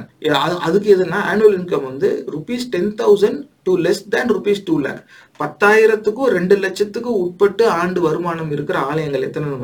3,528, 3,528 temples between 10,000 and 2 lakh annual revenue பாக்குது. அடுத்து வந்து அண்டர் செக்ஷன் 46(2), அது என்னன்னா அதுவும் லிஸ்டட் இன்ஸ்டிடியூஷன்ல தான் வருது. ஆனுவல் இன்கம் வந்து 2 lakh to less than 10 lakh, 2 லட்சத்துல இருந்து 10 லட்சத்துக்கு உட்பட்டு ஆண்டு வருமானம் இருக்கிற ஆலயங்கள் வந்து 492, 492 ஆலயங்கள்ல ஒரு ஆண்டுக்கு 2 லட்சத்துல இருந்து 10 லட்சம் வரைக்கும் வருமானம் வருது. அடுத்த பிரிவு under section 46(3), ₹10 lakh and above, ஆண்டுக்கு 10 லட்சம் அதுக்கும் மேற்பட்டு 10 லட்சத்துக்கும் மேற்பட்டு வருமானம் இருக்கிற ஆலயங்களுடைய எண்ணிக்கை 536, 536. அப்ப இது எவ்வளவு பணம் வருது பாருங்களேன். இது அவ்வளோத்தையும் கணக்கு பண்ணுனா ரெண்டு லிமிட்ல கொடுத்துட்றான். 10,000க்கு கீழே, அப்புறம் 10,000ல இருந்து 2 லட்சம், 2 லட்சத்துல இருந்து 10 லட்சம், அப்புறம் 10 லட்சத்துக்கும் மேல, இப்படிதான் வைக்கிறான். அப்ப இத நம்ம கணக்கு பண்ணுனா ஒரு ஆண்டுக்கு இந்த குறிப்பிட்ட மதத்தை சார்ந்த ஆலயங்கள்ல மட்டும் 73.79 crores இருந்து 234.28 crores வருமானம் இருக்கு. இது ரெண்டு லோவர் அண்ட் ஹையர் லிமிட். இது எப்படி வந்துச்சுங்கிற கணக்கு தான் இந்த ஸ்லைட்ல நான் காமிச்சிருக்கேன்.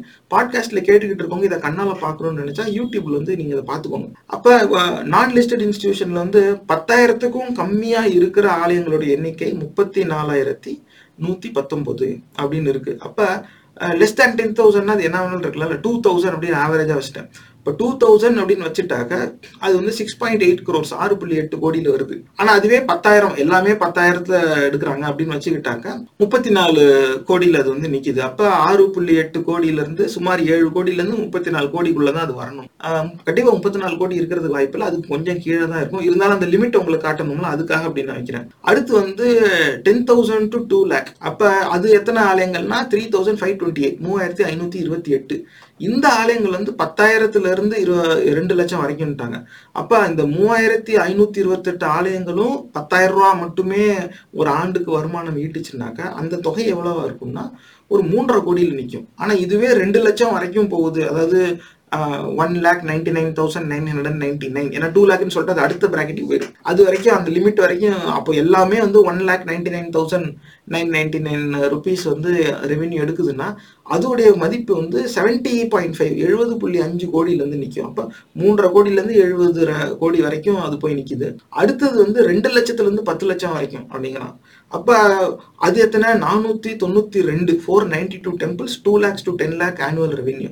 அது பார்க்கும்போது 9.8 crores இருந்து 49 crores போய் நிக்குது அந்த ரேஞ்சு. அப்ப அடுத்தது வந்து 10 லட்சத்துக்கும் மேல அப்படின்னாக்கா அப்ப 10 லட்சம் மட்டும் வச்சுக்கிட்டா 536 ஆலயங்கள் அப்படி இருக்கு. 10 லட்சத்துக்கு மேல வெறும் 10 லட்சம் தான் அத்தனை ஆலயமும் சம்பாதிக்குது அப்படின்னு வச்சுக்கிட்டாலும் அது 53.6 கோடியில போய் நிக்குது.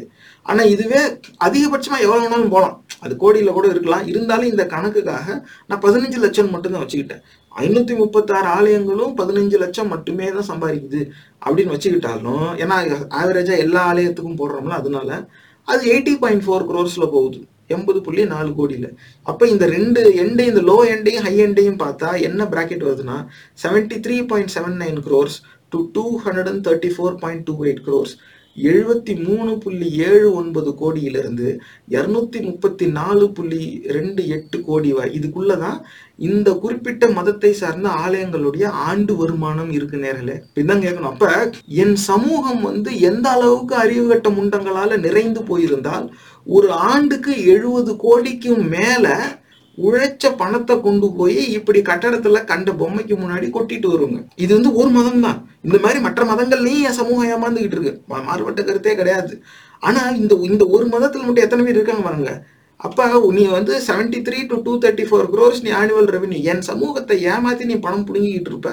ஆனா நான் வந்து நீ அந்த ஏன் அப்படி ஏமாத்துற, நீ எவ்வளவு கணக்கு வச்சிருக்கேன்னு சொல்லி உன்னை நான் கட்டுப்பாட்டுல வச்சிருந்தா உனக்கு வந்து அது வலிக்குதா? ஏன் என்னுடைய சமூகம் இப்படி உழைச்ச பணத்தை வாங்கிட்டு வந்து ஏமாறும் நிலைக்கு தள்ளப்பட்டுச்சு? அவன் வீட்டுல கும்பிட்டு வேண்டிதானே, அது அவன் தனிப்பட்ட பிரச்சனை. நம்புறான் நம்பல, அவன் மூளை இருக்கிறது ஒண்ணு, அது மூளையை பயன்படுத்துறதுங்கிறது வேற ஒண்ணு. அதனால அவன்கிட்ட இருக்கா இல்லையா, பயன்படுத்துறானா இல்லையாங்கிறது அது அவன் பிரச்சனை. ஆனா அவன் வீட்டிலே கும்பிட்டு வேண்டிதானே. உன் கட்டடத்துல வந்து உன் பொம்மைக்கு முன்னால நீ புலம்புறதை கேட்டுவிட்டு காசையும் தொலைச்சிட்டு வரணும் அப்படிங்கிற ஒரு சூழ்நிலையை நீ உருவாக்கி வைக்கிறதுனால தானே இத்தனை கோடி ரூபாய். இது வந்து எவ்ரி இயர் 73 to 234 crores ஒரு சொசைட்டி வந்து அதுவும் ஒரு குறிப்பிட்ட ரிலீஜியனை சார்ந்த சொசைட்டி வந்து இழந்துகிட்டு இருக்கு. ஒரு இப்போ 100 கோடின்னு வச்சுக்கோங்களேன். இதுல 73 லோ, 234 ஹை. ஆண்டுக்கு 100 கோடி ஒரு மாநிலத்துல ஒரு மதத்தை சார்ந்தவங்க ஆலயத்துல போய் வீணாக்குறாங்க. 100 கோடி ரூபா இருந்தா எத்தனை பேருக்கு சோறு போடலாம் தெரியுமா? எத்தனை பேர் உண்ண உணவு, உடுத்த உடை, இருக்க இடம் இல்லாம இருக்கான். அதுக்கு வந்து இந்த பணம் செலவழிக்கலாமே. நீ ஏன் எங்கேயோ போய் நீ செய்ற? உன் கண்ணுப்பட வேற இன்னொரு சக மனிதனுக்கு அந்த உதவியை நீ செஞ்சுட்டு போலாமே. அதுவே உன்னுடைய இறைவனுக்கு நீ கொடுக்குற கொடையா இருக்காதா? ஆனா அதெல்லாம் இல்லை. கண்ட சாயத்தையும் பூசிக்கிட்டு, கண்டதையும் கழுத்துலையும் காதலையும் மாட்டிக்கிட்டு, கட்டையை அடிச்சுக்கிட்டு, இந்த மாதிரி கண்ட கட்டடத்துல கொண்டு போய் உழைச்ச காசை இருக்கணும். உன் புள்ள ஏதாவது ஆசையா கேட்டா வாங்கி தர மாட்டாங்க. அதுல சிக்கனம் பார்ப்பான், எல்லாத்துலயும் செலவுல சிக்கனம் பார்ப்பான். ஆனா இதுல போய் பாருங்கடா எவ்வளவு இழக்குதுன்னு இந்த சமூகம்.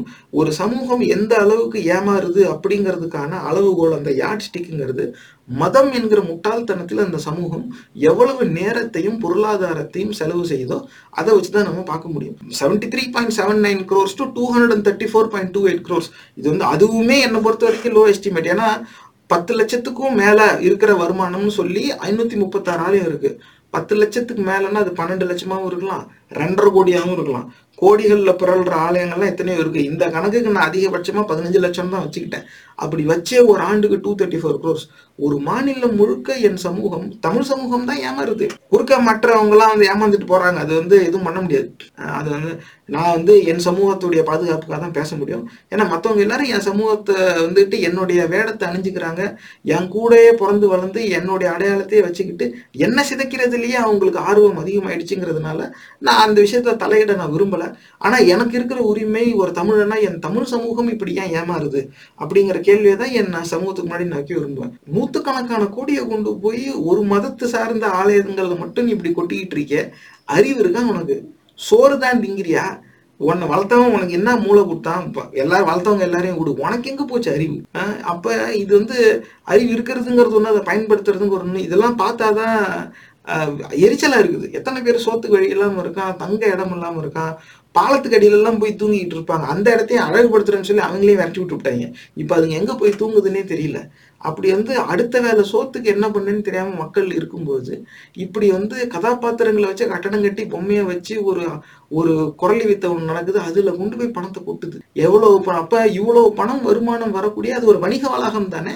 அப்ப all markets are controlled by government. இதுவும் ஒரு மார்க்கெட் தான். நீ காசே வாங்காத. யாரும் எந்த ஆலயத்திலையும் காசே வாங்க கூடாது. வா, இஷ்டம் போல கும்பிடு, எல்லாம் செய், காசு மட்டும் கொடுக்காதன்னு சொல்லு. கூப்பிடுறதே காசை கொடுங்கிறதுக்காக தான். இப்படிதான் என் சமூகத்தை கண்ட வந்தேரிகள் வந்து இப்படி சுரண்டி தின்னுகிட்டு இருக்காங்க. இது இன்னும் எத்தனை ஆண்டுகளுக்கு என் சமூகம் இப்படி வந்தேரிகள் கிட்ட அடிமையா கிடக்கும் அப்படிங்கிறதையும் நான் என் சமூகத்துக்கு முன்னாடி வைக்க விரும்புறேன். ஆனா அது அந்த சாமி கும்பிடும் முண்டங்கள் மூளைக்கு இந்த செய்தி போய் சேராது.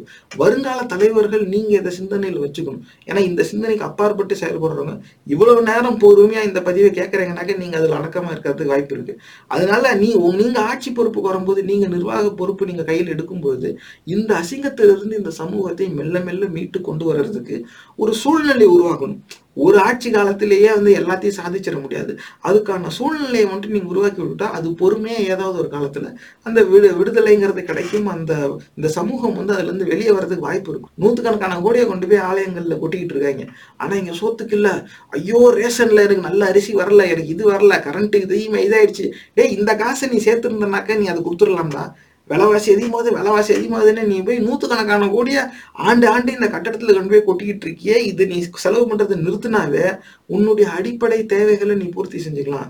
உனக்கு நிஜமாவே இறைவனுக்கு ஏதாவது செய்யணும்னு நினைச்சா உன் கண்பட இல்லாதவன் எவனாவது ஒருத்தருப்பான்ல, அந்த மனுஷனுக்கு நீ செஞ்சுட்டு போ. உன் சக மனிதனுக்கு நீ செய்யற உதவி நீ கும்பிடுற அந்த இறைவனுக்கு கொடுக்குற கொடையா நீ நினைச்சுக்கோ அப்படின்னா இது வந்து அவங்க மூளைக்கெல்லாம் எட்டாது. இவனுக்கு பட்டையும் கொட்டையுமா அந்த கட்டடத்துல அந்த மலை மேல போய் காசை நேரத்தை வீணாக்கிட்டு வரணும். ஆனா அப்படியே வளர்த்து விட்டுறாங்க. காரணம் என்னன்னா பொம்பளை பிள்ளைங்க 12 வயசு ஆனது பூஜை செய்யற மெஷின் ஆக்கிடுறோம். அப்படிப்பட்ட பொம்பளை புள்ள பிற்காலத்துல ஒரு தாய் ஆகும் போது பிள்ளைய திருப்பி அதே அசிங்கத்துல தானே வளர்க்கும். இது அப்படியே ஒரு சுழற்சி. எப்படி அந்த ஆரிய புரட்டு எப்படி வேலை பார்க்குது பாருங்க. அவன் உட்காந்து எல்லாரையும் ஏமாத்திக்கிட்டு இருக்க மாட்டான். அவன் ஒரு படிநிலையில இருக்கிறவனை மட்டும் ஏமாத்திட்டு விட்டுருவான். அதுக்கப்புறமா இந்த சமூகம் தன்னைத்தானே ஏமாத்திக்கிட்டு எல்லாரும் ஏமாந்துக்கிட்டே இருங்க, நீயே உன்னை ஏமாத்திக்க.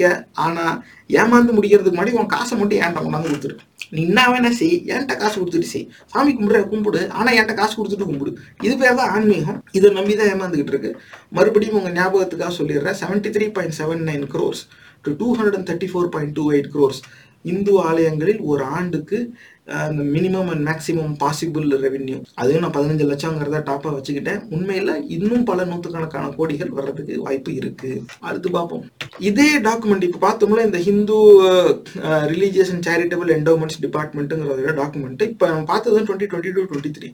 இதுக்கு முன்னாடி எப்படி இருந்துச்சு இந்த இதே ஆவணம்? இதுக்கு முன்னாடி இருந்த தகவல் ஏன்னா கடந்த காலத்தையும் பார்க்கணும், நிகழ்காலத்தை பார்த்துட்டோம். கடந்த காலத்துல எப்படி இருந்துச்சு, அப்ப அரசு அறிவிச்சதெல்லாம் என்ன அப்படிங்கறத நம்ம பார்க்கணும். 2014-2015 அந்த டைம்ல, ஏன்னா மதவெறி கூட்டம் அப்பதான் ஆட்சிக்கு வருது. அப்ப அன்னைக்கு தேதியில இந்த டாக்குமெண்ட் எப்படி இருந்துச்சு அப்படிங்கிறது பார்த்தா 38,575. அப்ப இன்னைக்கு 38,600 சொச்சம் ஆலயங்கள் இருக்கு. அன்னைக்கு 38,500 சொச்சம் ஆலயங்கள் இருந்திருக்கு. இது ஒண்ணு இவங்க கட்டுப்பாட்டுல இல்லாத ஆலயங்கள் சேர்த்திருக்காங்க, அப்படி இல்லைன்னா புதுசா ஆலயங்கள் உருவாயிருக்காங்க. இருக்கிற ஆலயம் பத்தாத ஏமாற புதுசா இவன் கட்டடத்தை கட்டி இன்னும் நான் ஏமாறுவேன்னு நினைச்சுக்கிட்டு இருக்கான். வந்து எங்க கொண்டு போய் விடும் இந்த சமூகத்தை அப்படின்னு நினைச்சா மனசு பதவுது. ஆனா 38,575 இருக்கு. அதுலயும் ஜெயின் டெம்பிள்ஸ் 17 இருக்கானுங்க. 34,022 ஆலயம், அந்த 10,000 கீழே. இதுவும் பாருங்க, அப்போ அதே தான் இருக்கு. கொஞ்சம் எண்ணிக்கையில வந்து கொஞ்சம் குறையுதே தவிர இதே எண்ணிக்கை தான் இருக்குது. அடுத்த தடவை பார்ப்போம். இப்ப இந்த துறையில இருந்து வேற என்னெல்லாம் நிதி வந்து எப்படிலாம் செலவாகுது அப்படின்னு பார்ப்போம். அதுல ஒண்ணு என்ன போட்டிருக்காங்கன்னா, welfare schemes for the temple employees. ஆலயங்கள்ல பணி செய்யற தொழிலாளிகளுக்கு வெல்ஃபேர் ஸ்கீம், நலத்திட்டங்கள். Different categories of employees are working in temples under the control of the Hindu religious and charitable endowments department. The welfare schemes available for temple employees are listed below. என்னன்னு பாருங்க, 7 வகையான திட்டம். முதல் திட்டம்னா employees provident fund scheme, EPF scheme இருக்குது. அப்ப அது வந்து ஒரு ப்ரொஃபஷனல் எம்ப்ளாய்மெண்ட் தான். அடுத்து பாருங்க டிபார்ட்மெண்டல் பென்ஷன் ஸ்கீம், அவங்களுக்கும் ரிட்டையர் ஆன பென்ஷன். அப்புறம் ஃபேமிலி பெனிஃபிட் ஃபண்ட் ஸ்கீம், அப்புறம் special provident fund and gratuity scheme, Chief Minister's new medical insurance scheme, Temple Employees Welfare Fund scheme, pension scheme for Archagas, Oduvars, Veda Parayanar, Arayar, Divya Prabandham reciters and musicians. இவங்களுக்குலாம் வேற pension இருக்கு. இப்ப இத்தனை இருக்கு. 7 வகையான திட்டம் இருக்கு. இது அந்த ஆலயங்கள்ல பணி செய்யறவங்க இவங்களாம் கவர்மெண்ட் ஜாப், கவர்மெண்ட் ஆபீசர்ஸ். கேள்வி என்னன்னா, 2004 அப்புறமா பென்ஷன் பெரும்பான்மை துறைகள்ல கிடையாது. முன்ன மாதிரி இல்ல கவர்மெண்ட் ஜாப். இன்னைக்கு பென்ஷன் சிஸ்டம் க்ளோஸ் ஆயிடுச்சு. ஆனா இவனுக்கு மட்டும் இன்னும் பென்ஷன் ஓடுது பாருங்க. டிபார்ட்மெண்டல் பென்ஷன் ஸ்கீம்னு ஒண்ணு இருக்கு. அது இல்லாம pension scheme for archakas, oduvars, வேத பாராயணர், அரையர்ஸ், திவ்ய பிரபந்தம் ரிசைட்டர். இப்ப கேள்வி என்ன வருதுன்னா, அர்ச்சகரும் ஓதுவரும் ஒண்ணு கிடையாது. அனைத்து ஜாதியினரும் அர்ச்சகர் ஆகலாம் அப்படின்னு திட்டம் போடலாம். ஆனா நிஜமாவே அர்ச்சகரா அவங்கள உள்ள வந்து சிலையை தொட விடுறாங்களாங்கிறது கேள்விக்குறி. ஓதுவார்னு ஒருத்தன் வச்சிருக்கான். அப்புறம் வேத பாராயணர் அப்படின்னு ஒருத்தன் வச்சிருக்கான். அப்புறம் அரையரா தெரியல, அப்படி ஒருத்தன் இருக்கான். திவ்ய பிரபந்தம் ரிசைட்டர்ஸ், திவ்ய பிரபந்தம் பாடுறவன்னு ஒருத்தன் இருக்கான். அது இல்லாம மியூசிஷியன்ஸ், அவங்க வந்து என்ன வாசிக்கிறாங்கன்னு தெரியல, இந்த சொய்ச்சோ கடிக்கிறவங்கன்னு நினைக்கிறேன். ஆனா இப்ப எத்தனை வகைப்பாடு வச்சிருக்கான் பாருங்க. அப்ப அர்ச்சகா, ஓதுவார், வேத பாராயணர், அரையர், திவ்ய பிரபந்தம் ரிசைட்டர், இப்படி வகைப்பாடு வச்சிருக்கானே. அப்ப அவங்களுக்குள்ளேயே ஒரு ஏற்றத்தாழ்வோடைய ஒரு கட்டமைப்பு இருக்கு. இதுல பார்ப்பனர் அல்லாதோரை எந்தெந்த பதவியில பணி செய்ய விடுவான் அப்படிங்கறத அவன் தான் முடிவு பண்ணுவான். இத்தனை வகைப்பாடு வச்சிருக்கிறதே ஒரு சிலதெல்லாம் எங்கவாதான் செய்வான், மத்தவா செய்யக்கூடாது அப்படிங்கிற எண்ணத்துடைய ஒரு வெளிப்பாடுகள். எவனே என்னன்னு செய்யட்டும், அதுல இது ஒரு ரேங்க் ஹையரார்க்கியா இருக்கட்டும். நீ முதல்ல திவ்ய பிரபந்தம் ரிசைட்டரை ஆரம்பிக்கணும். அப்புறமா இத்தனை ஆண்டுகள் அனுபவம் வந்து இதெல்லாம் நீ படிச்சு முடிச்சு தேர்ச்சி பெற்றனா அடுத்த அரையர் ஆகலாம். அதுக்கப்புறமா நீ வந்து இன்னும் சில வேதங்களை படிச்சனா நீ வேத பாராயணர் ஆகலாம். அதுக்கப்புறமா இன்னும் சிலதற்கு அடுத்த படிநிலைக்கு போய் அதை நீ படிச்சு தேர்ச்சி பெற்றனா நீ ஓதுவார் ஆகலாம். கடைசியா ஓதுவாரா இருக்கும்போது இது அவ்வளவும் நீ செஞ்சு முடிச்சு எக்ஸ்பர்ட் ஆயிட்டனா நீ அர்ச்சகரா நீ வந்துடலாம். இது ஒரு ப்ரமோஷன் மாதிரி இருக்கு. அப்ப ஒருத்தர் ஒரு படிநிலையில் ஆரம்பிச்சு ஒரு பயணம் போல் அடுத்து ஒரு நிறுவனத்துல எப்படி வேலை செய்வாங்களோ லோ ரேங்க்ல ஆரம்பிச்சு ஹை ரேங்க் ப்ரமோஷன் ஆனாங்களா அந்த மாதிரி இருந்தா பரவாயில்ல. இது அப்படி கிடையாது. அர்ச்சகா ஒண்ணுதான் செய்யணும். நிறைய பேர் அந்த பார்ப்பனர்கள் அதுவும் மதவெறி கூட்ட ஆதரவாளர்கள் வந்து அந்த கூட்டத்தில் பேசுற அந்த காணொலி பார்த்தா அவங்களுக்கு தெரியும். என்ன பிராமின்ஸ் உள்ள போலாம், பிராமின் எல்லா பிராமின்ஸும் உள்ள போகக்கூடாது தெரியுமா உனக்கு, எல்லா பிராமினும் உள்ள விடுறது இல்லை, சும்மா பாட்டு போய் சொல்லிட்டு இருக்க கூடாது. இப்ப அவன் மற்றவனை வரக்கூடாதுங்கிறதுக்காக தனக்குள்ளேயும் ஒரு பிரிவினருக்கு அந்த அனுமதி கிடையாதுங்கிறத சொல்லிதான் அதை செஞ்சுட்டு இருப்பான். தீண்டாமையை ரொம்ப நியாயமான வகையில அமல்படுத்தணும்னா இப்படிதான் பேசி ஆகணும். ஆனா அதனாலதான் இந்த வகைப்பாடு வச்சிருக்கான். அர்ச்சகாங்கிறான், ஓதுவாருங்கிறான், வேத பாராயணருங்கிறான். வேத பாராயணர் அர்ச்சகர் ஆக முடியுமா? ஓதுவார் அர்ச்சகர் ஆக முடியுமா? அர்ச்சகர் இப்ப திவ்ய பிரபந்தம் ரிசைட்டர் வேலைக்கு வருவாரா? அர்ச்சகர் ஓதுவார் வேலைக்கு வருவாரா? இப்படி யார் வேணா என்ன வேணா ஆகலாம் அப்படின்னு இருந்துச்சுனாக்கா அது வேற இது. இதை வந்து இதை உறுதி செய்யணும். நான் இன்னும் உறுதி செய்யலை. ஆனால் இந்த நிகழ்ச்சியை பார்த்துக்கிட்டு இருக்க உங்ககிட்ட நான் வைக்கிற வேண்டுகோள், இதை பற்றி நீங்கள் வெளியில் கேளுங்க, இதை பற்றி பேசுங்க. அர்ச்சகாங்கிறாங்களே ஓதுவாருங்கிறாங்களே ரெண்டும் ஒன்னா. ஓதுவார் வேத பாராயணர்லாம் ஒன்னா. இப்போ அனைத்து ஜாதியினரும் அர்ச்சகர் ஆகலாம் அப்படின்னு வந்து திட்டம் போட்டுட்டாங்க. ஆனால் அந்த 50,00,000 பேருக்கு தான் அது வந்து கிடைச்சிது. 200 பேருக்கு மேலே தேர்ச்சி பெற்று உட்காந்துருக்கான். ஆனால் 50 பேர் தான். அங்கே ஒரு கேள்விக்குறி வருது. இது வந்து கணக்கு காட்டுறதுக்காக எல்லா பக்கமும் தட்டி விடணும், எல்லாரையும் சந்தோஷப்படுத்தணுங்கிறதுக்காக செஞ்ச திட்டமா அப்படிங்கிற ஒரு சந்தேகத்தை எழுப்புது. ஏன் 200 பேருக்குமே நீ கொடுத்து விட வேண்டியதானே? ஆனா அனைத்து ஜாதியினரும் அர்ச்சகர் ஆகலாம், அது திட்டத்தோட பேர். ஆனா நிஜமாவே அனைத்து ஜாதியினரும் அர்ச்சகருங்கிற பட்டத்துல அர்ச்சகருடைய வேலை தான் செய்யறாங்களா, இல்ல இந்த ஓதுவார் வேத பாராயணர் பிரபந்தம் ரிசைட்டருங்கிற பேர்ல வேற ஏதாவது சரி? ஏன்னா குறுக்க கயிறு கட்டினவன் குறுக்க கயிறு கட்டாதவங்கிற வகைப்பாடம் வச்சிருக்கிறான் அவன். அதனால எல்லாரையும் உள்ள சேர்த்துக்குவாங்கிறத நம்பவே முடியாது. ஒரு சிலது நீதிமன்ற வழக்குங்கிற வரைக்கும் வந்துருச்சு. இதை பத்தி நீங்க விசாரிங்க, அந்த உண்மை உங்களுக்கு புரியும். ஆனா இவங்களுக்குலாம் பென்ஷன் இருக்கு. மற்ற கவர்மெண்ட் அஃபிஷியல்ஸ்க்குலாம் எனக்கு பென்ஷன் கிடையாது. பென்ஷன் சிஸ்டம் 2004 முடிஞ்சு போச்சு. ஆனால் டிபார்ட்மெண்டல் பென்ஷன் ஸ்கீமா இந்த அர்ச்சகருக்கு தனி பென்ஷன் ஸ்கீமா? ₹1 ₹2 எல்லா அதிகாரிக்கும் பென்ஷன் இல்லைன்னு ஆயிடுச்சுல. ஏன் இவனுக்கு மட்டும் கொடுக்கணும்? இந்த பணியில இருந்து செஞ்சவங்க 3 தலைமுறைக்கு உன் பாவத்தை சுமக்கிறான் அவரு கூட அப்படின்னு சொல்லி அவன் மட்டும் பிடிங்கி தின்னுட்டு இருக்கான். கேள்வி இதுதான் வருது. ஒரு குறிப்பிட்ட கூட்டத்துக்கு மட்டும் மற்ற எல்லா அரசு அதிகாரிகளுக்கும் பென்ஷன் இல்லாத போது இவங்களுக்கு மட்டும் ஏன் பென்ஷன் வைக்கணும்? இதுவே மக்களாட்சி தத்துவத்துக்கு எதிரானதா இருக்கு. அரசு ஏன் இதை இன்னும் சகிக்குது? காரணம் என்னன்னா, அவனுங்களை பகைச்சுக்கிட்டு இவங்களால ஆட்சியில் இருக்க முடியாதுங்கிற அச்சம் இவங்க ஆட்சி பொறுப்புல இருக்கவங்களுக்கு இருக்குங்கிற சந்தேகத்தை எழுப்புது. எந்த கவர்மெண்ட் அஃபிஷியலுக்கும் இப்போ பென்ஷன் கிடையாதுல்ல. நோ மோர் பென்ஷன் ஸ்கீம் அப்படின்னு சொல்லி அறிவிச்சுட்டு இந்த line item 2 departmental pension scheme for archakas, oduvars, வேத பாராயணர், அரையர், Divya Prabandham, reciters and musicians இதை கேன்சல் பண்ணி விட வேண்டியதானே? ஏன் அவன் இருக்கிற வரைக்கும் அவன் சம்பளம் கொடுத்துட்டு போ, இல்லைன்னா முடிச்சு ஒரே கோல்டன் ஹேண்ட் ஷேக், இந்த ஒரு அமௌண்ட் ஓடி போயிரு அப்படின்னு சொல்லி மற்ற அனுப்பிட்டு தான் மற்ற அதிகாரிகள் அப்படிதான் அனுப்புற. எந்த விதத்துல மற்ற அரசு அதிகாரிகள் இந்த துறையில இந்த ஆலயங்கள்ல பணி செய்யறவங்களோட தரம் தாழ்ந்து போயிட்டாங்க. அப்ப ஏதோ ஒரு இடத்துல நீ வந்து ஒரு வகைப்பாடு வச்சு ஏற்றத்தாழ்வா அரசே வந்து சகிச்சுக்கிட்டு இருக்கே. இந்த அசிங்கத்தை வருங்கால தலைவர்கள் நீங்க தான் வந்து மொத்தமா அழிச்சிடணும். இது வந்து சமூகத்துக்கு ஒவ்வாத ஒண்ணு. இந்த மாதிரி ஒன்று இருக்கவே கூடாது. அப்படி இருக்கிறதுலையும் இப்படிப்பட்ட ஒரு பாகுபாடு இருக்கக்கூடாது. அதுக்காக அதை சொல்றது. நம்ம அடுத்து பார்ப்போம். இது 2014-15 இருக்கிறது.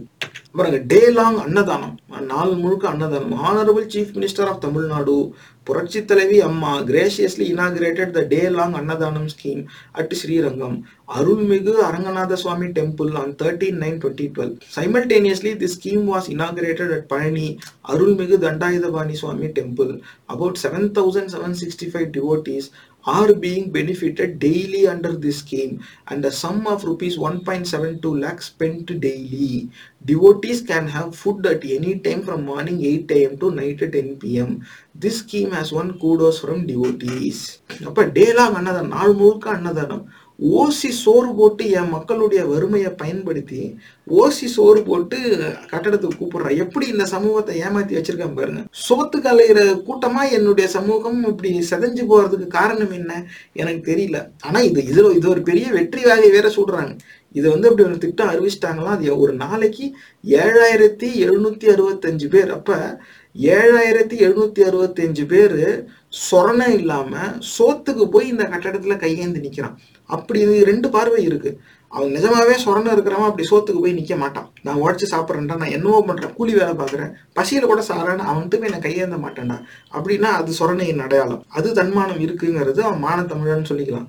ஆனா அப்ப அது ஒரு பார்வை. அது இன்னொரு பார்வை என்னன்னாக்கா, அந்த நாணயத்தோட மறுபக்கம் என்னன்னா, இப்படி ஒரு நாளைக்கு 7,000 பேர் சோத்துக்கு அந்த கட்டடத்துக்கிட்ட போய் நிக்கிறான் அப்படின்னாக்க, அத்தனை பேர் சோத்துக்கே இல்லாம கொண்டு போய் விட்டது யாரு? அப்படி சோத்துக்கு இல்லாம இருக்கிறவங்கள அந்த நிலையிலேயே வச்சிருக்கிறது யாரு? ஏன்னா நியாயப்படி இந்த அன்னதானம் திட்டத்துக்கு யாரும் வராததால் அன்னதான திட்டம் இன்றோடு நிறைவடைகிறது. இனிமேல் ஆலயங்களில் அன்னதானம் என்பது இருக்கவே இருக்காது அப்படின்னாக்க, யாருமே ஓசி சோத்துக்கெல்லாம் வர்றது இல்லப்பா. இப்போ எல்லாருக்கிட்டையும் காசு வந்துருச்சு, எல்லாரும் சம்பாதிக்கிறாங்க, எல்லாரும் சாப்பிட்றாங்க, சாப்பாட்டுக்காக யாரும் வர்றதில்லை, யாரும் சாப்பிட்றதில்ல, நாங்கள் நிறுத்திட்டோம் அப்படின்னா சமூகத்துல சொரணை அதிகமாகுது அப்படிங்கிறதுக்கு அது ஒரு எடுத்துக்காட்டு. ஆனா ஒரு நாளைக்கு 7,000 பேர் சோத்துக்கு போய் நிற்கிறான். அது எவ்வளோ? 1.72 lakh ஸ்பெண்ட் டெய்லி. ஒரு நாளைக்கு 1.72 lakh இவன் அந்த கோயிலுக்கு இப்படித்தானே ஆளுங்களை அங்கே வர வச்சுட்டு. அப்ப இந்த ஓசி சோறு இலவசம் கொடுத்து இவங்க இது பண்ணிட்டாங்க, இலவசம் கொடுத்து சோம்பேறி ஆகிட்டாங்கன்னா இதுதான் உண்மையில சோம்பேறி ஆகுது. பேசாம அந்த இடத்துல போய் இவன் குத்த வச்சு உக்காந்தானா சொரணை இழந்தவன் தான் அப்படி போய் சாப்பிடுவான். எனக்கு எதுவும் இல்லப்பா, நான் பாட்டு பட்டையும் கொட்டையுமா உட்காந்துக்குவேன், அவன் என்ன கொடுக்குறானோ தின்னுட்டு நான் இங்கேயே உட்காந்துக்குவேன். இந்த மாதிரி பல பேரை அடிமைகள்லாம் வச்சிருக்கிறாங்க. அவங்க கடைசி வரைக்கும் இப்படியே இருப்பாங்க. பல ஆண்டுகளா இப்படியே தான் இருக்காங்க. அப்ப பல தலைமுறையா என் சமூகத்து ஆளுங்க இந்த மாதிரி அவங்க கிட்ட ஏமாந்துருக்காங்கன்னு நினைச்சா அவமானமா இருக்கு. எத்தனை ஆயிரம் பேர் இப்படி ஏமாந்துருக்காங்க இது வரைக்கும் அப்படிங்கிறது நமக்கு தெரியாது. இன்னும் எத்தனாயிரம் பேர் ஏமாற போறாங்க. உங்க கவனத்துக்கு நான் கொண்டு விரும்புறது இதுதான். இன்னும் எத்தனாயிரம் பேர் இவன் ஓசி சோரை வச்சு இப்படி ஏமாத்திக்கிட்டு இருப்பான். இதுல காலையில 8 மணில இருந்து 10 மணி வரைக்குமா இவங்க அன்னதானமா, அது தண்டாயுதபாணி சாமி டெம்பிள் பழனியில வைக்கிறாங்களாம், ஸ்ரீரங்கத்தில் தான் இதை ஃபர்ஸ்ட் ஆரம்பிக்கிறாங்களாம். அது டே லாங் அன்னதானம். அப்ப இந்த மாதிரியான ஒரு ஸ்கீம் எப்படி வருதுன்னாக்க, இந்த ரெஸ்டாரண்ட் பேக்கரி பிஸ்னஸ்னாவே அதுல நீங்க பல பொருளாதார முறைகேடு, இந்த இல்லீகல் ஆக்டிவிட்டி செஞ்சிடலாம். நீங்க இந்த ட்ரக் மாஃபியா இவங்க எல்லாரும் மற்ற நாடுகள்ல, மேற்கத்திய நாடுகள்லாம் எதை வச்சு அவங்க இந்த கள்ளத்தனமா சம்பாதிக்கிற பணத்தை நியாயப்படுத்துவாங்கன்னு பார்த்தா, எல்லாரும் ஒரு ரெஸ்டாரண்ட் ஒரு பேக்கரி பிஸ்னஸ் வச்சிருப்பான். அந்த பெரிசபிள்லயே போட்டு அதுக்குள்ள உருட்டிக்கிட்டே இருப்பான். கடைசி வரைக்கும் போனா என்கிட்ட இருக்கிறது 1/2 கிலோ மைதா தான், என்கிட்ட எதுவுமே இல்லை, எல்லாம் நஷ்டமாயி போச்சு அப்படின்னு அவன் சொல்லிக்கிட்டு இருப்பானே தவிர, அந்த மாதிரி பிஸ்னஸ் மூலமாவே இங்க நிறைய பேர் லாஸ் கட்டுறதுக்காகவே படம் எடுப்பாங்கல்ல, அந்த மாதிரி தான் வச்சு செய்வாங்க. அப்ப இந்த உணவளிக்கிறதுங்கிறது ஆலயத்துல இவன் எதுக்கு ரெஸ்டாரண்ட் ஆரம்பிக்கிறான்? இது ரெஸ்டாரண்ட் பிஸ்னஸ் தான், வேற எதுவும் கிடையாது. ரெஸ்டாரண்ட் பிஸ்னஸ்ல இல்ல கவர்மெண்ட் காசு செலவாகிட்டு இருக்கு, அதுவும் வேற இருக்கு. மக்கள் போய் காசு கொடுக்கறது இல்லாம இந்த இடத்துல யாரு மாநிலத்தோட முதலமைச்சரே அந்த திட்டத்தை எடுத்துக்கிறான். அப்ப மக்கள் வரி பணத்துல இந்த மாதிரி ஆலயங்கள்ல ஓசி சோறு போட, வெளியில வச்சு நீ எப்படி வேணா கொடுத்துக்க, நீ ஒரு மதம் சார்ந்து நீ ஏன் வைக்க வேண்டியதா இருக்கு? ஏன்னா அந்த ஆலயங்களுக்கு எல்லாரும் சாப்பிடலாமா? எல்லாருக்கும் அது கிடைக்குமா? அப்போ மற்ற மதத்தை ஏற்கிறவன் எப்படி அங்க சாப்பிடுவான்? அப்ப இலவசமா நீ உணவு கொடுக்கணும், அது இலவச உணவு திட்டம்னு சொல்லி தானே நீ வச்சிருக்கணும். அப்ப அதை விட்டுட்டு நீ ஷெல்டர் ஃபார் த ஹோம்லெஸ் அப்படின்னு தலைப்பா வச்சுட்டேன்னாக்க, வீடு இல்லாதவங்க ஏழைகளுக்கான இடம், அப்ப எல்லாரும் அங்க போய் சாப்பிட்டுக்க போறா, எல்லாரும் அங்க சாப்பிட்டுக்க போறான். நீ ஏன் ஆலயத்துல வச்சு? ஏன்னா அந்த மக்கள் கூட்டத்தை அந்த இடத்துக்கு அவங்க கொண்டு வரணும். அப்பதான் அவங்களுடைய வணிகம் அங்க இதாகும். அப்ப அந்த இப்ப சோசியல் மீடியா மாதிரி தான் நடத்திக்கிட்டு இருக்கான். நம்ம தான் ப்ராடக்ட், எல்லாரையும் கொண்டாந்து அந்த இடத்துல ஆக்டிவா என்கேஜ்மெண்ட்ல வச்சுட்டாவே போதும். அதை வச்சு அவன் என்னென்ன செஞ்சுக்குவான். ஆயிரக்கணக்கான பேர் இப்படி ஏமாத்திக்கிட்டு இருக்கான். ஒரு நாளைக்கு 1.72 lakh போதும் எவன் வீட்டு காசோ. அடுத்து பாருங்க, அன்னதானம் ஸ்கீம். இது இன்னொரு அன்னதானம் scheme. The finest among the schemes, the Annadhanam scheme was inaugurated on 23rd March 2002 at Mylapore, Arulmigu Kabalishwarar temple by the Honorable Chief Minister of Tamil Nadu, Puratchi Thalaivi Amma. This noble scheme of providing Annadhanam was implemented in 360 temples during the previous regime of Honorable Chief Minister of Tamil Nadu, Puratchi Thalaivi Amma. During 2006 to 2011, this scheme was extended only for 2 temples. இப்போ இவங்க அரசியல் வேற பண்ணிக்கிறாங்க. இது அந்த காலத்துல வெளியானது, 2014-15 காலகட்டத்தில் வெளிவந்த ஆவணம் இது. அப்ப திருப்பி அந்த இடத்துல புரட்சி தலைவி அம்மா அப்படிங்கிறவங்க தான் மயிலாப்பூர் கோயில்லையே அன்னதானம் 2002ல. அப்ப எல்லா இடத்துலயும் இப்படி ஓசி சோறு போட்டு இந்த பிச்சை எடுக்கிறவங்கள பிச்சை எடுக்கணும், நம்ம கிட்ட பிச்சை எடுக்கணும். அப்ப குறைந்தபட்சம் அந்த ஒரு கூட்டமாவது சாமி சோறு போடுன்னு கையேந்தி நிக்கும்ல. தாங்கிட்ட இந்த சமூகம் கையேந்தி நிக்கிற வரைக்கும் தான் தனக்கு அந்த மரியாதை கிடைக்கும். அந்த மரியாதையை வச்சுதான் நம்ம பொருளாதாரம் ஈட்ட முடியுங்கிறதுனாலே இப்படி செய்யலாம். அத மக்களால் தேர்ந்தெடுக்கப்பட்டவங்களே போய் இப்படி செய்யலாமா? இந்த இடத்துல வந்து இந்த மாதிரியான ஒரு திட்டத்த வந்து ஆட்சி பொறுப்புல இருக்கிறவங்க வந்து போய் ஆதரிக்கலாமா? ஆலயங்களுக்குள்ள நீ என்னமோ பண்ணிக்க. இந்த மாதிரியெல்லாம் வந்து அரசே வந்து இந்த அன்னதான திட்டம் அப்படின்னு சொல்லி ஓசி சோறு போட வைக்கிறது ஏற்புடையது கிடையாது. அப்படி உனக்கு நிஜமாவே பசிய செய்யணும்னாக்க, எல்லாருக்கும் ரேஷன் கடையில நீ வந்து உணவு பொருள் குடுக்க ஆரம்பி. எந்த வருமானமும் இல்லாதவனுக்கு வேலை வாய்ப்பு குடு. அவனுக்கு வேலை வாய்ப்பு குடுத்து, அந்த ஒரு நாளைக்கு 7,000 பேர் பிச்சைக்காரன் இருக்கான் அப்படின்னு தெரிய வருதுல்ல. அந்த 7,000 பேருக்கு அரசு பணி குடு. எல்லாரையும் 7,000 கவர்ன்மெண்ட் ஆஃபீசர்ஸ் ஆக்கு. எந்த வேலையா இருந்தாலும் சரி. ஆனா அவன் கவர்ன்மெண்ட் ஜாப்க்கு வந்துட்டான்னாக்கா, அந்த சம்பளத்துல அவன் சாப்பிட்டுக்கிட்டு போறான். தன்மானத்தோட தன்னுடைய உழைப்புல சாப்பிடுற வாய்ப்ப கொடுக்க மறுக்கிறவங்க ஆட்சிக்கு கொண்டு வந்திருக்காங்க. இவங்களுக்கு வாக்களிக்கிறது தான் இந்த வயசான அறிவுகட்ட முண்டங்கள் ஒரு பெருமையா வேற நினைச்சுட்டு இருக்கோம். எல்லாரும் வாக்களிக்கணும், எல்லாரும் வாக்களிக்க மாட்டேங்கிறாங்க. முதல்ல போய் ஓட் பண்ணணும், ஓட்டே பண்ண மாட்டேங்கிறான். இத்தனை வருஷமா நீங்க ஓட்டு பண்ண என்ன புடுங்கிருக்கு பாருங்க. இந்த மாதிரி அறிவுகட்ட முண்டங்களுக்கு நீ வாக்களிச்சுட்டு, அவன் இந்த மாதிரி கடைசி வரைக்கும் என் சமூகத்தை பிச்சைக்காரனா வைக்கிறதுலே தான் அவன் கவனம் இருந்திருக்கு. அந்த கூட்டத்துக்கு வாக்களிக்கிறத போய் ஒரு கூட்டம் வந்து கடமைன்னு நம்பி இருக்கே, அவங்க பேச்சை நம்ம நம்பலாமா? வருங்கால தலைவர்கள் உங்க கவனத்துக்கு கொண்டு வர விரும்புறது அதுதான். நம்மலாம் ஓட் போடணும், ஓட்லாம் போட்டு அன்னைக்கெல்லாம் தமிழக மக்களின் பேராதரவை பெற்ற ஒண்ணும் கிடையாது. காசுக்கு ஏமாந்து போய் தான் இருந்திருக்காங்க. இந்த மாதிரி அயோக்கியத்தனம்னு சொல்ல தயங்கியிருக்கான். அந்த அறிவு இல்லை. இவனுங்களை நம்பி ஏமாந்து வாக்களிச்சுக்கிட்டு இருந்திருக்காங்க. அது ஒரு பெரிய கடமையாக வேற நினைச்சுக்கிட்டு இருந்திருக்காங்க. நிஜமாவே அவங்க செஞ்ச கடமையில எல்லாமே நல்லபடியா நடந்துச்சுன்னாக்க சமூகம் ஏன் இந்த நிலையில இருக்கு?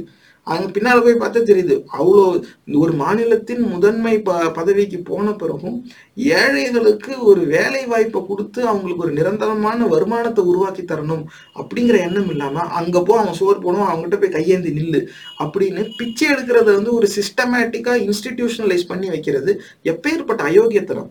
அந்த அயோக்கியத்தன சிந்தனை கொண்டவங்களுக்கு வாக்களிக்கிறத போய் ஒரு வயசான கூட்டம், இன்னைக்கு அவங்களாம் வயசானவங்க 50 வயசுக்கு மேல, அவங்களுக்கு வாக்களிக்கிறது வந்து கடமையா நம்பிக்கிட்டு இருக்காங்களே, அந்த அறிவட்ட முண்டங்களுடைய பேச்சை நம்ம கேட்டோம்னா நம்மளுடைய வருங்காலம் எப்படி இருக்கும்? இதுதான் நீங்க சிந்திச்சு பார்க்கணும். நம்ம அடுத்த தரவு போவோம். During 2011-2012, as ordered by the Honorable Chief Minister of Tamil Nadu, Puratchi Thalaivi Amma, this laudable scheme was extended further to 106 temples. As ordered by the Honorable Chief Minister of Tamil Nadu, Puratchi Thalaivi Amma, this scheme has been extended further during the year 2012-2013 to 50 more temples. Considering the inflow of devotees and their requirement, this scheme was revitalized through some corrective measures to improve the quality of food and service. The scheme, which has been neglected in the past 5 years, has been revitalized and is being implemented in 518 temples to the appreciation of scholars and masses. Every day, 46,428 devotees are benefited and rupees 9.16 lakh is being spent per day. இப்போ இந்த 2012-13 அதுக்கு முன்னாடியே வந்து 11-12 இன்னும் 106 ஆலயங்களுக்கு இந்த அன்னதான திட்டம் வந்துச்சான்.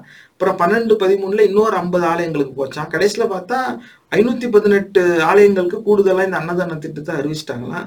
ஒரு நாளைக்கு 46,428 பக்த கோடிகள் வந்து பயனடைகிறாங்களாம். ஒரு நாளைக்கு 9.16 லேக் வந்து 9.16 லட்சம் ஒரு நாளைக்கு இந்த அன்னதானத்துக்கு பயன்படுதாம். அப்படியே இது பெரிய சேவை செய்யற மாதிரி உங்களுக்கு தோணும். ஆனா இதுல ஊழல் எப்படி செய்யலாங்கிறத நீங்க சிந்திச்சு பார்த்தீங்கன்னா வந்துடும். இந்த ஊழல்லாம் எப்படி நடக்குதுன்னாக்க, நியாயமா சிந்திக்கிற சார்ட்டர்ட் அக்கௌண்டன்ட் இருப்பாங்களா, ஆடிட்டரும்பாங்களே, அவங்க கிட்ட நீங்க போய் கேளுங்க, சொல்லுவாங்க. எதுவும் கிடையாது. ஒரு ஆலயம் ஒன்று இருக்குன்னு வச்சுக்கோங்க. நீங்க ஒரு கேட்டரிங் கம்பெனி ஒன்று வச்சுக்கோங்க, ரெஜிஸ்டர் பண்ணி வச்சுக்கோங்க. சும்மா கண்ணன் கேட்டரிங் பிரைவேட் லிமிடெட் முடிஞ்சு போச்சு. அந்த ஆலயத்துக்கு அன்னதானத்துக்கு பிரேக்ஃபாஸ்ட், லஞ்ச் அண்ட் டின்னர் கொடுக்குற கான்ட்ராக்ட் உங்க கேட்டரிங் கம்பெனிக்கு வந்துடும். அப்ப இந்த 9.16 லேக் இப்போ பெரிய நிறுவனமா நீங்க வச்சுக்கிறேன்னு வச்சுக்கோங்க. தமிழகத்துல எல்லா ஆலயங்கள் இருக்கிற இடத்துலயும் உங்களுக்கு பிரான்ச் இருக்கு. தமிழ்நாடுல இருக்கிற எல்லா ஆலயங்கள்லயும் உங்க கம்பெனி தான் catering contract, state wide contract தான். அப்ப என்ன ஆகும்னா, ஒரு நாளைக்கு 9.16 லேக் உங்க அக்கௌண்ட்டுக்கு வந்துடும். சரியா போச்சு. நீங்க என்ன பண்ணுவீங்க, பில்லை மட்டும் கொடுத்துக்கிட்டே இருப்பாங்க. இன்னைக்கு 46,000 பேர், இன்னைக்கு 56,000 பேர், ஓ இன்னைக்கு வந்து மகாமுகம் அப்படின்னா இன்னைக்கு 5 லட்சம் பேர் வந்து சாப்பிட்டான், 5 லட்சம் பேர் கொடுத்துட்டான். இன்னைக்கு அமாவாசை டே போடு 60,000, இன்னைக்கு என்ன பிரதோஷம் போடு இன்னொரு 70,000. இப்படி தினம் போட்டு பில்லு வந்துகிட்டே இருக்கும். அந்த பில்லு ஒன்று வந்துச்சுன்னாக்கா, ஏன்னா சட்டப்படி நடக்குது. அன்னதான திட்டம்னு வந்து முதன்மை பதவியில் இருக்கிறவங்களே அறிவிச்சிருக்காங்க. அந்த திட்டத்தை அமல்படுத்தணும்னாக்கா பக்த குடிகளுக்கு சோறு போடணும். ஒரு நாளைக்கு 50 பேர் சாப்பிட்றானோ 100 பேர் சாப்பிட்றானோ அது வேற விஷயம். ஆனா பில்லு 46,000 பேருக்கு வந்துடும்.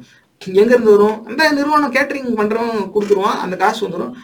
இப்ப என்ன ஆகுதுன்னா, ஆலயங்கள்ல அந்த பூஜை செஞ்சுக்கிட்டு ஏமாத்துற அதே கூட்டம் அவங்க சொந்தக்காரனை வச்சு ஒரு கேட்டரிங் கம்பெனி ஆரம்பிச்சு அங்கேயே, ஏன்னா இப்ப ஆலயத்துக்குள்ள வந்துருச்சுனாக்க இது கவர்மெண்ட் அக்கௌண்ட்லயே இருக்கும். அந்த அரசு அதிகாரி நினைச்சா மட்டும்தான் அந்த காசு வெளில வரும். ஆனா இந்த மாதிரியான அன்னதான திட்டம் கொண்டு வந்துட்டா ஆலயங்களோட தனியார் நிறுவனங்கள் சேர்ந்து பயணிக்கிறதுக்கான ஒரு வாய்ப்பு உருவாகும். அப்ப எவ்வளவுக்கு எவ்வளவு தனியார் நிறுவனங்களோட அரசு நிறுவனங்கள் சேர வாய்ப்பு கிடைக்குதோ அந்த அவ்வளவு இடத்துலயும் ஊழல் நடக்கிறதுக்கான வாய்ப்பு இருக்கு. நிஜமாவே அவங்க ஊழல் செய்வாங்கன்னு நம்ம உறுதி சொல்லிட முடியாது. ஆனா அதுக்கான வாய்ப்பு அந்த இடத்துல உருவாகுது. அப்படி இருக்கும்போது தாராளமா காசை வெளில எடுத்துக்கிட்டே இருப்பாங்களே. நீ போன மாசம் பூரா ஸ்பெஷல் பூஜை, அதனால ஒரு நாளைக்கு 1,00,000 பேர் வந்த பில்லு கொடுத்து அடிச்சு கொடுத்துக்கிட்டே இருப்பான் அவன் பாட்டுக்கு பில்லு. அவன் ஒரு நாளைக்கு 100 பேருக்கு அங்க சோறு போட்டு விட்டுருப்பான். நீங்க எப்ப போய் பார்த்தாலும் அந்த இடத்துல 100 பேர் தான் உட்காந்துருப்பான். உட்காந்து 46,000 பேர் உட்காந்து எண்ணிக்கிட்டே இருக்க போறீங்க. அது ரியலிஸ்டிக்கலி இம்பாசிபிள், நடைமுறை சாத்தியமே கிடையாது. ஆனா அதனால இந்த மாதிரி பில்லு போட்டு, அதாவது நம்மவா நடத்துற ஆலயத்துல வரப்பணம் நம்ம வாளுக்கு போய் சேரணுங்கிறதுக்காக நம்ம வாழ்ல ஒரு ரூபா அந்த முதல்வர் பதவிக்கு வந்ததும் நம்ம வாளுக்கு செஞ்சுட்டான். இது தெரியாத அறிவுகட்ட முண்டங்கள், குறிப்பா சாமி கும்பிடும் முண்டங்கள் போய் உழைச்ச காசங்க இழந்துகிட்டு இருக்கு. நீ கொடுக்குற காசு பூரா இப்படிதான் வெளியே போய்கிட்டு இருக்கு. எது அரசு அக்கௌண்ட்டுக்கு போகுது அதுதான் திருப்பணி, கோயில் ரெனோவேஷன் ஒர்க்குன்னு அரசு திரும்பி அதே ஆலயத்துக்கு தானே கொடுக்குது. ஆனா இப்படி உணவு கொடுக்குறேன்னு சொல்லி கேட்டரிங் பிசினஸ் எவ்வளவு எடுத்தான்னு தெரியல. இதை மட்டும் நீங்க விசாரிச்சு பாருங்க நேர்களே. இந்த பகுதியை நானும் இன்னும் உறுதி செய்யல. இந்த ஆலயங்களுக்கு உணவு சப்ளை பண்றது யாரு? அந்த கான்ட்ராக்ட் இவனுக்கு கிடைக்குது. அப்படி எத்தனை நிறுவனங்கள் இருக்கு. திரு சவுக் சங்கர் இப்போதைக்கு சிறையில் இருக்கிறாரு. அவர் வெளியில வருவாரு. அப்ப வந்ததும் அவருக்கு இப்பயே ஒரு வேண்டுகோள் வச்சிருவோம்.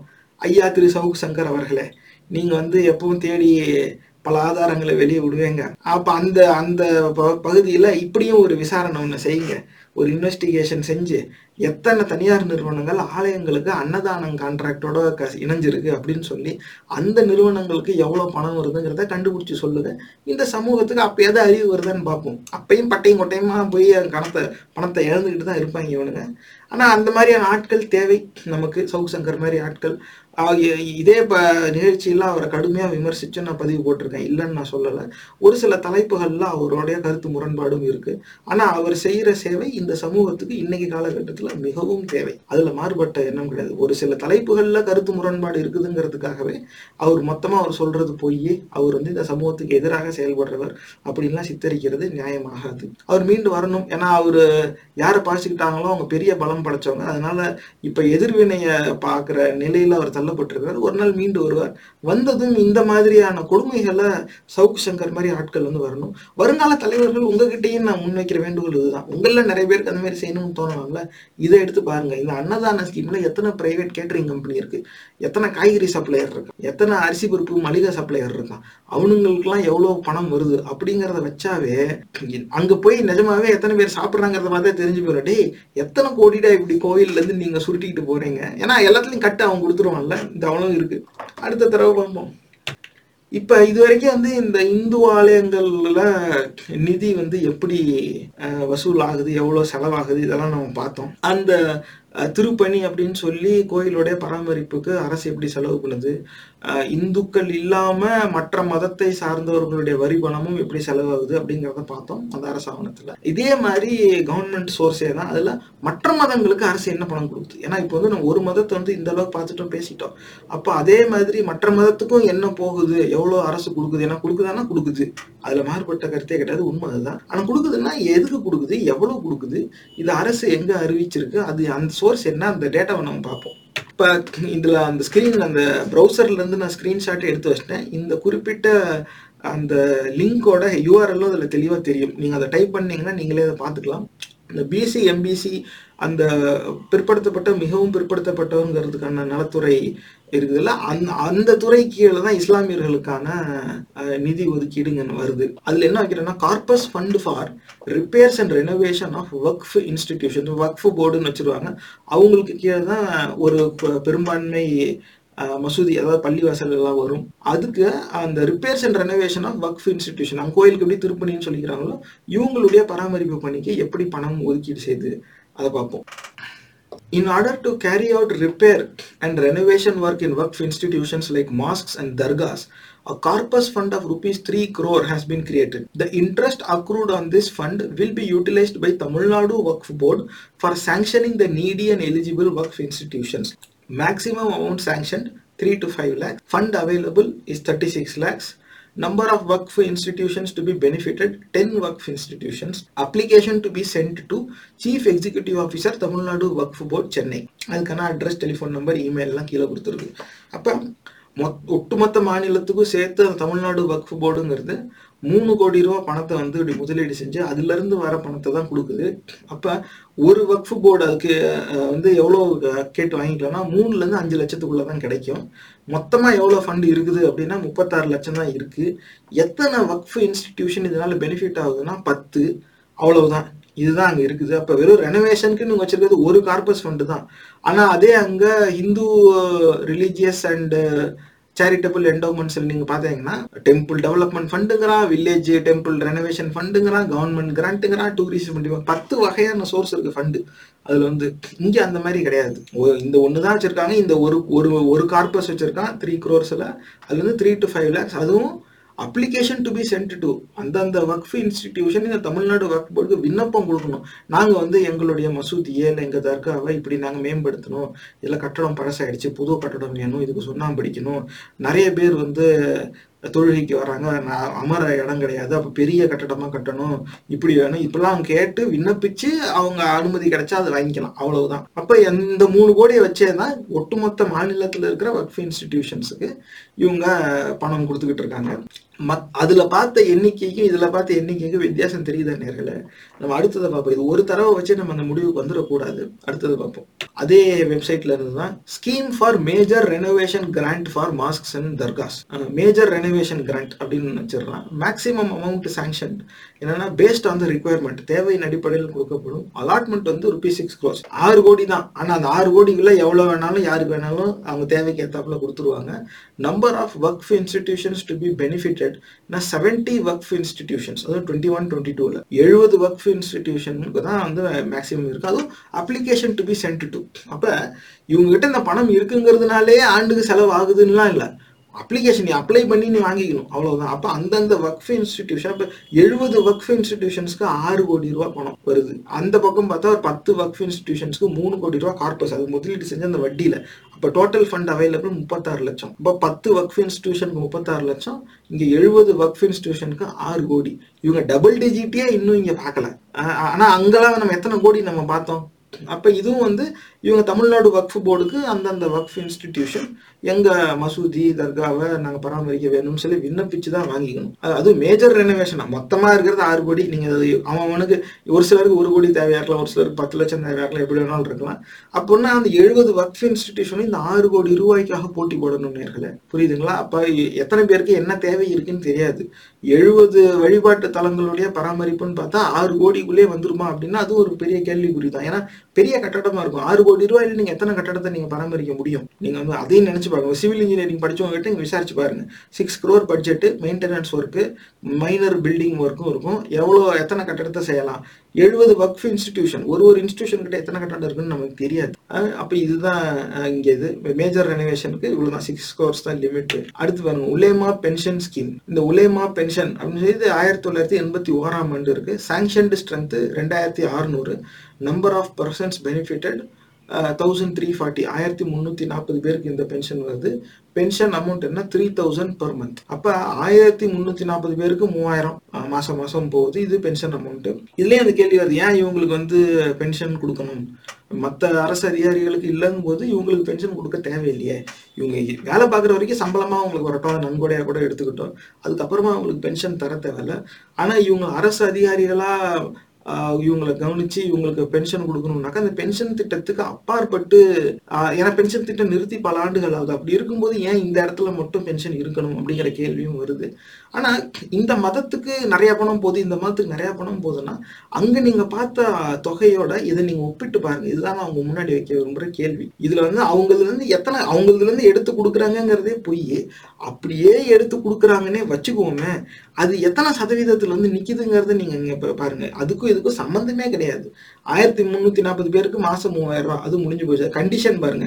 Conditions for sanction of pension should be a ulema, should have served for a minimum period of 20 years as pesh imam or muezzin or Arabic teacher or muzawar in a waqf registered with the Tamil Nadu Waqf Board. Are unregistered Waqf but surveyed and notified in the Tamil Nadu government gazette should be above 60 years.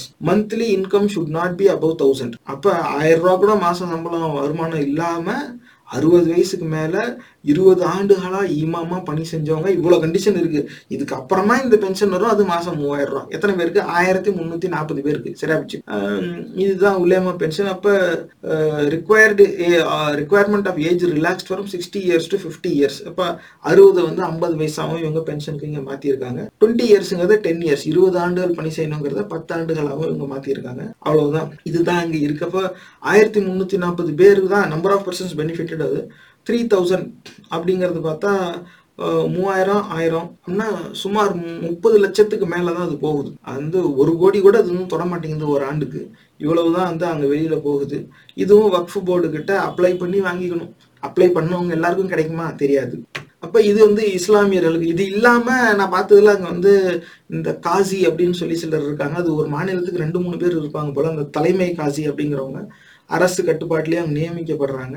அவங்க தான் அந்த wedding எல்லாம் sanction பண்றா. அவங்க அந்த உங்களுக்கு வந்து 20,000 என்னமோ அவங்களுக்கு நிதி உதவி போகுது. அப்ப 2-3 பேருக்கு அவங்களுக்கு 20,000 போல போகுது. இவ்வளவுதான். எப்படி சுத்தி பார்த்தாலும் இவங்க எல்லாம் வந்து 1 கோடி ரூபாய் அரசு செலவு பண்ணுதான்னு கூட ஒரு பெரிய கேள்விதான் வருது. அப்ப காரணம் என்னன்னா, அந்தந்த பள்ளிவாசல், அந்த தர்கா இதெல்லாம் வந்து தனியார் குழுக்கள் அவங்களுடைய தனியார் நிலத்துல அவங்களா கட்டி அவங்க காசை செலவு பண்ணி தான் நடத்திக்கிட்டு இருக்காங்க. அரசு கிட்ட இருந்து அவங்க வாங்குறது ரொம்பவே கம்மி. அதுலயும் அந்த வக்ஃப் போர்டோட முதலீடு தான் அங்க இருக்கு. இது இல்லாம இன்னொரு சில நிதி உதவியும் இருக்கு. அது எப்படின்னா, நேஷனல் வக்ஃப் போர்டுன்னு இருக்கு டெல்லியில இருந்து. அப்ப அந்த ஒட்டுமொத்த நாட்டுக்கும் இருக்கிற அந்த இஸ்லாமிய அமைப்புகளுக்குன்னு ஒரு கூட்டமைப்பு இருக்கு. அவங்களுடைய பணத்திலிருந்து ஒரு குறிப்பிட்ட தொகை இங்க எல்லா மாநிலத்துக்கும் வருது. அப்படி இந்த மாநிலத்துக்கு அது அரசுடைய பார்வையில அந்த நிதி வந்து அது இங்க இருக்கிற வக்ஃப் போர்டு மத்தியில அது பிரியுது. அப்ப எங்க இருந்தோ வேணா பணம் இவங்களுக்கு வருது. எங்க இருந்தா டெல்லி நேஷனல் வக்ஃப் போர்டு அங்கிருந்து வேணா இங்க வருதே தவிர, அது இல்லாம இங்க அரசுல கொடுக்கறது சொற்ப பணங்கள் தான். அப்படியே பெரிய அளவுக்கு கோடிகள்லாம் எடுத்து இங்க கொடுக்கறேன் அப்படி எதுவும் கிடையாது. அரசு கிட்ட இருந்து இஸ்லாமியர்கள் எல்லாமே ஓசியில திங்கிறாங்க. இந்து கோயில்ல இருந்து தான் இஸ்லாமியர்களுக்கு எல்லாம் இலவசமா போகுது அப்படிங்கிறது எந்த விதத்திலும் உண்மை கிடையாது. இவ்வளவுதான் இருக்கு. வேற எந்த இடத்துலயும் பப்ளிஷ்டு டாக்குமெண்ட்டும் கிடையாது. இவங்களுக்கு அப்படி அரசு செலவு பண்ற பழக்கமும் கிடையாது. சிறுபான்மை மதம் தானே. இவங்க என்ன 25-30% மிஞ்சினா அவ்வளவுதான் இருக்க போறாங்க. இவங்களுடைய வழிபாட்டு தலங்கள் அவ்வளவும் தனியார் கட்டுப்பாட்டுல தான் இருக்கு. தனியார் நிலம், பிரைவேட் லேண்ட்ல பிரைவேட்டா இவங்களா கட்டிக்கிட்டது தான். அப்படி அரசர்கள் கொடுத்த கொடைன்லாம் இல்லை. அது எல்லாத்தையும் ஏற்கனவே ஆர்கியாலஜிக்கல் குரூப் மத்திய அமைச்சரவை கட்டுப்பாட்டுல இருக்கிற அந்த அரசு கட்டுப்பாட்டுக்கு அந்த நிலங்கள்லாம் ஏற்கனவே போயிடுச்சு. அப்படி எதுவும் இவங்க கிட்ட கிடையாது. இவங்களுக்குன்னு இருக்கிறது இந்த ஒரு கார்பரேஷன் ஒரு 3 கோடி ரூபாய் போட்டு வச்சிருக்காங்க. அதுவும் எப்படி வசூலாச்சுங்கிறத நம்ம விசாரிக்கணும். இப்போதைக்கு இந்த ஆவணங்களை பார்க்கும்போது இது அரசுடைய பொறுப்புல இருக்கிறதுனால அரசு பணம்னே நம்ம அதை எடுத்துக்கலாம். ஏன்னா நமக்கு தெரியாத போது நம்ம அதை எதையும் உறுதி செய்ய முடியாது. அப்படி பார்த்தா ஒரு 3 கோடி ரூபாய் முதலீட்டுல அங்க ஏதோ செலவாகுது. அது இல்லாம மாசம் 3000 அப்படின்னு சொல்லி ஒரு பென்ஷன் போகுது. அதுவும் விண்ணப்பிச்சு வாங்கிக்கணும். 1300 சொச்சம் பேருக்கு. அவ்வளவுதான். இது இல்லாம ஒரு 6 கோடி ரூபாய் இருக்கு. அந்த 6 கோடி ரூபாயை நீங்க வந்து விண்ணப்பிச்சு யாராவது கட்டணம் கட்டணும்னா கேட்டு வாங்கிக்கோங்க. அங்க சுத்தி இங்க சுத்தி பார்த்தா மொத்தமா 10 கோடி 12 கோடின்னு கூட வரமாட்டேங்குது. 234 கோடி எஸ்டிமேட்டட் ரெவென்யூ அந்த மதத்துடைய ஆலயங்களுக்கு. இவந்து மொத்தமா சேர்த்தா 10-15 கோடி கூட வரல அரசா செலவு. அதுவும் பெரிய ஓவர் எஸ்டிமேட்டட் நம்பரா தான் நான் சொல்றேன். ஆக ஒரு மதத்துடைய பணத்தை எடுத்து இன்னொரு மதத்துக்கு அரசு கொடுக்குது அப்படிங்கிறது உண்மை கிடையாது. அது வந்து அது சாத்தியமும் கிடையாது. அந்த மாதிரி நடக்காது. ஆனா அப்படிதான் செய்யறாங்கன்னு சாமி கும்பிடுற முண்டங்களை மதவெறி கூட்டம் ஏமாத்திக்கிட்டு இருக்கு. உங்க குடும்பத்துல இருக்கிறவங்க நிறைய பேர் இப்படி ஏமாந்துருப்பாங்க. அதனால இந்த செய்தியை நீங்க அவங்க கிட்ட கொண்டு போய் சொல்லுங்க. காரணம் என்னன்னா, இந்த ஒரு செய்தியை வச்சு இஸ்லாமியர்களோ கிறிஸ்தவர்களுக்கு எதிரான சிந்தனையை வளர்த்து விடுறாங்க. அவங்க வந்து தேர்தல் அரசியலுக்காக இப்படி ஒரு பரப்புரையை செய்யறாங்கிறது சாமி கும்பிடும் முண்டங்களுக்கு தெரியாது.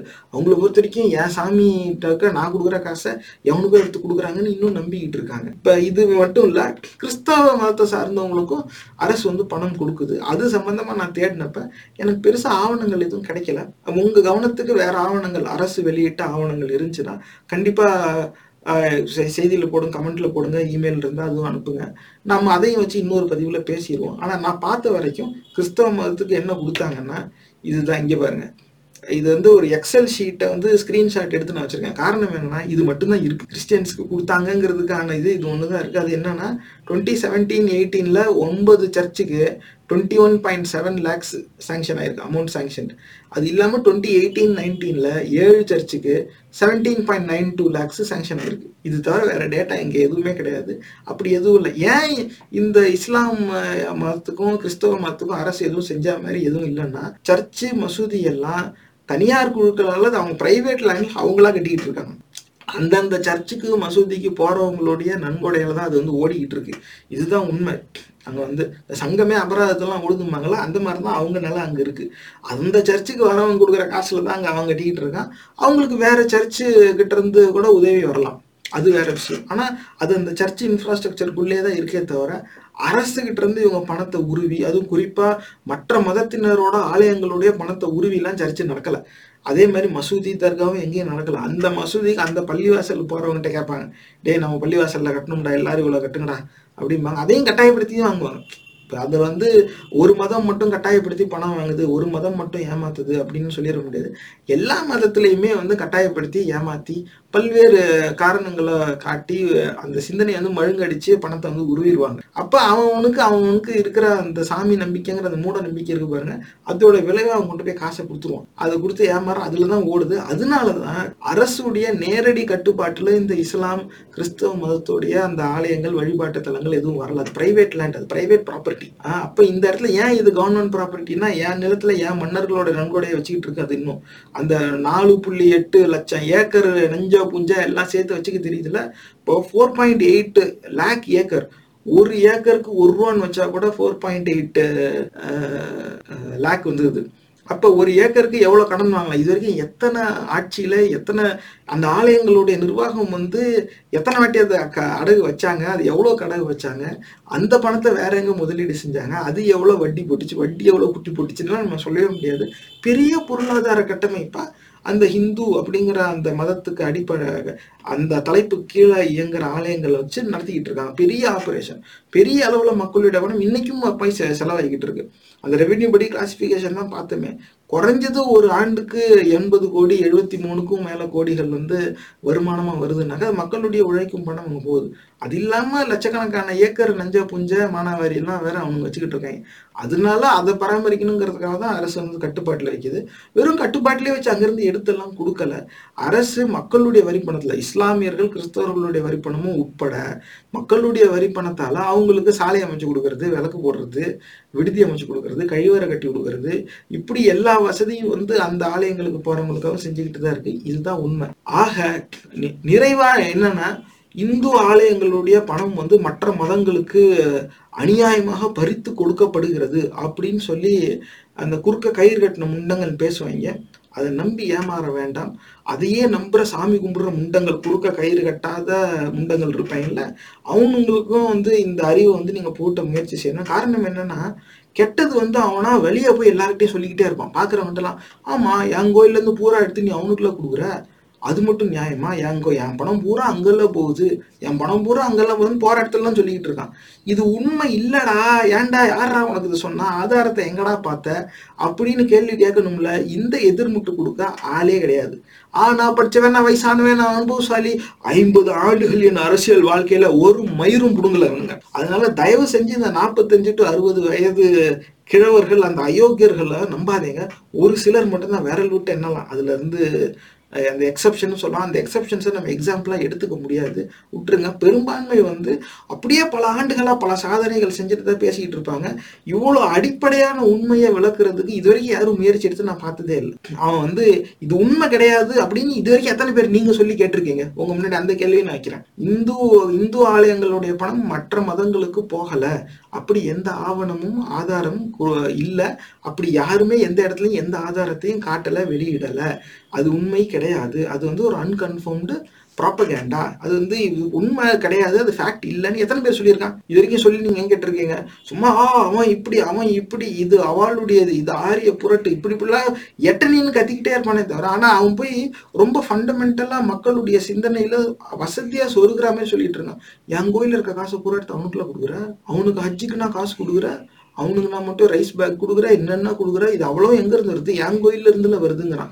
நீ மானசரோவர் போறதுக்கும் முக்திநாத் போறதுக்கும் தான்டா போகுது. அப்படி உன் காசு எடுத்து யாருக்கும் கொடுக்கல. உன் ஆலயத்துலேருந்து காசு எடுக்குதுன்னா எடுக்குது, உண்மைதான். அது எதுக்குன்னா உன்னுடைய ஆலயங்களோட பராமரிப்புக்கு தான் அது வந்து செலவாகுது. இத்தனைக்கும் வந்து அன்னதானம் திட்டம்னு சொல்லிட்டு தனியார் நிறுவனங்கள் மூலமா பணம் திருடுறதுக்கான வாய்ப்பும் உருவாக்கப்பட்டிருக்கு. நிஜமாவே அது இருக்கணும்னா அந்த விசாரிக்க வேண்டியது என்னன்னாக்கா, எந்த தனியார் நிறுவனத்துக்கும் எந்த ஆலயமும் வந்து கான்ட்ராக்டே கொடுக்காது. எல்லாமே அரசு ஊழியர்கள், அரசு துறையே செய்யும். கவர்மெண்ட் ஆஃபீஸர்ஸே வேலை பார்ப்பான், கவர்மெண்ட் ஆஃபீஸரே சமைப்பான். கவர்மெண்ட் கண்ட்ரோல்டு கிச்சன் தான் எல்லா கோயில்லையும் அன்னதானம் கொடுக்கும். அப்படிங்கிற சூழ்நிலை வரட்டும், நம்ம அந்த நிலைப்பாடு வந்து கண்டிப்பாக மாற்றிடலாம். ஏன்னா வேலை பார்க்குற ஆஃபீஸர், சமயக்காரன் பூரா கவர்மெண்ட் ஆஃபீஸர். அந்த பக்கம் கிச்சன் கண்ட்ரோல்டு பை கவர்மெண்ட். அதுக்கான எக்ஸ்பென்சஸும் வந்து கவர்மெண்ட்டே எடுத்துக்குது, ஹெச்ஆர்என்சி டிபார்ட்மெண்ட்டே கொடுக்குது. பப்ளிக் யார் வேணாலும் போய் சாப்பிட்டுக்கலாம்னா அன்னதான திட்டம்ங்கிறது இருக்குது. ஆனால் அது அரசே நடத்துது. அதில் வேலை செய்கிறவங்களும் அரசு அதிகாரிகள். அப்படின்னா தனியார் துறையிலேருந்து யாருக்கும் எந்த ஒப்பந்தமும் கிடையாது அப்படின்னு இருக்கு. ஆனால் அது மாதிரி அது சாத்தியம் கிடையாது. அதை நீங்கள் விசாரித்து பாருங்கள். இந்த மாதிரி வந்து என் சமூகத்தை அந்த மூட நம்பிக்கையை வச்சுக்கிட்டு ஏமாற்றி வறுமையை பயன்படுத்தி சோத்துக்கு கையேந்துற நிலையில் கொண்டாந்து வச்சிருக்கு. ஒரு நாளைக்கு 46,000 பேர் பயனடைகிறாங்களாம். 46,000 பேர் ஓசிசோருக்கு போறாங்கிறதே இந்த சமூகம் சிந்தனை அளவுல செத்தே போயிருச்சு அப்படிங்கிறத நம்ம புரிஞ்சுக்கலாம். மொத்தமா மூலம் அழுகி போயிடுச்சு. இவன் வந்து ஓசி சோத்துக்கு வந்து கையேந்துறது பரவாயில்லன்னு நினைக்கிறான் பாருங்க, அன்னைக்கே தன்மானத்தை இழந்து விட்டான். அப்படி இருக்கிறவன்ட்டு அந்த மான உணர்ச்சி வரலன்னாக்கா வேற இந்த இனத்தின் மீழ்ச்சி எப்படி சாத்தியமாகும்? வாய்ப்பே கிடையாது. அப்ப நம்ம இனத்தின் விடுதலைக்கு நம்ம என்ன செய்யணும்னா, சிந்தனை அளவுல முதல்ல அடிமையா இருக்கிற நிலையில இருந்து நகட்டு கொண்டு வரணும். அப்படி போய் எங்கேயுமே கையேந்தி நிக்காதரா, கைகால் நல்லா தானே இருக்கு, போய் உழைச்சு சம்பாரி, கூலி வேலைக்கு போ, கூலி வேலைக்கு போய் வர காசுல நீ சாப்பிடு, படிப்படியா நீ முன்னேறு. வாய்ப்பெல்லாம் எல்லாருக்கும் அமையதான் செய்யும், கஷ்டம்லாம் இருக்க தான் செய்யும். ஆனா அதுக்காக அந்த இடத்துல போய் அவன்கிட்ட நீ கையேந்தனா உன் மொத்த இனத்தையும் நீ அந்த இடத்துல போய் அடிமை ஆக்குறிய. சரி, அரசு பார்வையில சொன்னா இல்லாதவனுக்கு அவனாவது சோறு போடுறான்.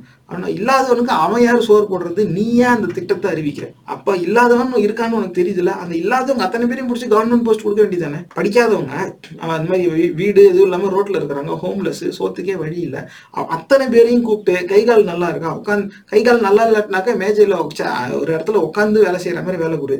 கைகால் நல்லா இருக்குன்னா ஆஃபீஸ் அசிஸ்டண்டா வேலைக்கு வச்சிரு. அவங்க படிச்சிருக்க மாட்டாங்க, அதனால வந்து படிச்சவங்களுக்கான பணியெல்லாம் அவங்க வைக்க முடியாது.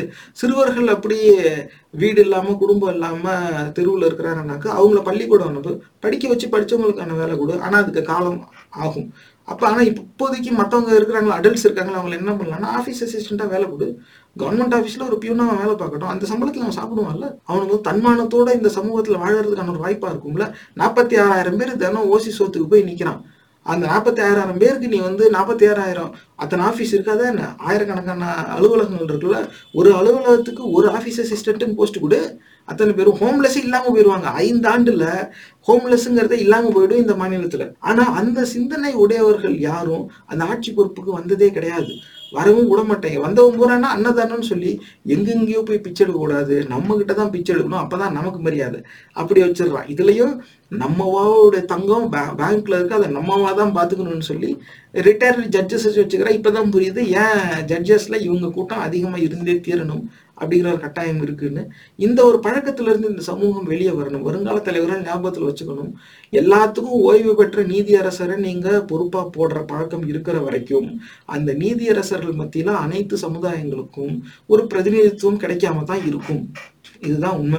அதுவும் குறிப்பா இந்த இடத்துல ஏன் கோயிலுடைய தங்கம் அந்த மாதிரி இருக்கு, அது ஃபுல்லா கரைச்சி மொத்தமா பள்ளிக்கூடத்துல கொண்டு வந்து விட வேண்டியதானே? இந்த துறைக்கு கீழே சில கல்வி நிறுவனங்களும் இருக்கு, அதுவும் உண்மைதான். அதுவும் அதனால அதுல இருந்து ஒட்டுமொத்தமா இவங்க வந்து ஏமாத்துறாங்கன்னு சொல்ல முடியாது. ஆனா இப்படி பெரிய அளவுல மக்களை ஏமாத்தி நடக்கிற ஒரு ஆபரேஷனுக்கு மக்கள் வரி பணத்திலேயே வந்து இது நடத்தப்படுது அப்படிங்கிறத நினைச்சா ரொம்ப கசப்பா இருக்கு. அப்ப என்னுடைய அழிவுக்கு நானே பணம் கொடுக்குறேன்னா அப்படிங்கிற ஒரு கேள்வி வருது. நானே காசு கொடுத்து என்னுடைய அழிவுக்கான ஒரு திட்டத்தை பாதுகாத்து வைக்கிறேன். அதுக்கப்புறமா அந்த திட்டத்தோட விளைவுகள்ல என்ன இருக்கோ அந்த இன்ஸ்டிடியூஷன்ல போய் நான் இன்னும் வேற என் நேரத்தையும் பணத்தையும் இழந்துகிட்டு இருக்கேன். இப்படி பல தலைமுறையா என் சமூகம் வந்து இழந்துட்டு இருக்குது. எல்லா மதத்துலையும் சர்ச்சுக்கு போறவங்கலாம் வந்து அப்படியே பாசிட்டிவ் எனர்ஜியோட வரான், மசூதிக்கு போறவங்களாம் வந்து நல்லதை கத்துக்கிட்டு வரான், இந்த ஆலயங்களுக்கு போறவங்க மட்டும்தான் ஏமாறுறான்னு இல்லை, எல்லா வழிபாட்டு தலத்துக்கு போறவனும் ஏமாந்துட்டு தான் வரான், நேரத்தையும் உழைத்த பணத்தையும் ஏமாறுறான். அப்ப இதுல இருந்து தீர்வு என்னவா இருக்கும்னா, வழிபாட்டு தலங்களுக்கு போய் நேரத்தையும் பணத்தையும் செலவிடுவதை இந்த சமூகம் முற்றிலுமாக நிறுத்தி கொள்ள வேண்டும், சாமியே கும்பிடாதன்னு சொல்றியான்னு. இல்ல, அது அவன் தனிப்பட்ட விருப்பம். நான் சொன்னேங்கிறதுக்காக இப்போ உனக்கு அறிவு வரவா போகுது? நிஜமாவே அந்த அறிவு இருந்தா நீ சாமி கும்பிடுவியா? முண்டமே. நீ அதெல்லாம் சொன்னாலும் உனக்கு புரியாது. அதனால நான் சொன்னாதான் இப்ப நீ திருந்த போறியா? கும்பிடு. உனக்கு அதுதான் பிடிக்குதுன்னா அதை செஞ்சு தொலை. ஆனா உன் வீட்டுல உட்காந்து நீ கும்பிட்டுக்க. நீ உன்னோட வீட்டுல நீ என்ன வேணாலும் செஞ்சுக்க. அந்த சிலையை நீ தொட்டு கும்பிடலாம், அது தெரியுமா உனக்கு? ஆனா அந்த கட்டடத்துல போனா அவனை தொட விட மாட்டான். வழிபாட்டு தலங்களுக்கு போய் நேரத்தையும் பணத்தையும் நீ வீணடிக்காத. இந்த சமூகம் என்னைக்கு வழிபாட்டு தலங்கள், எல்லா மதத்துக்கும் சார்ந்துதான், வழிபாட்டு தலங்கள்ல போய் நேரத்தையும் பணத்தையும் செலவழிக்கிறத நிறுத்துதோ, அதுல இருந்துதான் இனி இனத்தின் விடுதலை ஆரம்பிக்குது. கடைசி வரைக்கும் அந்த வழிபாட்டு தலங்கள்ல போய் இவன் உழைச்ச காசை இழந்துகிட்டே இருந்தான்னாக்க, இவன் கடைசி வரைக்கும் அந்த புரட்டுக்கு அடிமையாவே தான் இருப்பான். அப்படி ஒரு இல்லாத ஒரு கற்பனை கதைக்கு அடிமையா இருக்கிற சமூகம் பல பிரச்சனைகளை சந்திச்சே தீரும். நொடிஞ்ச நிலையிலே தான் இருக்கும். வந்தேரிகள் கிட்ட அடிமைகளா தான் கிடக்கும். சிந்திச்சு பாருங்க.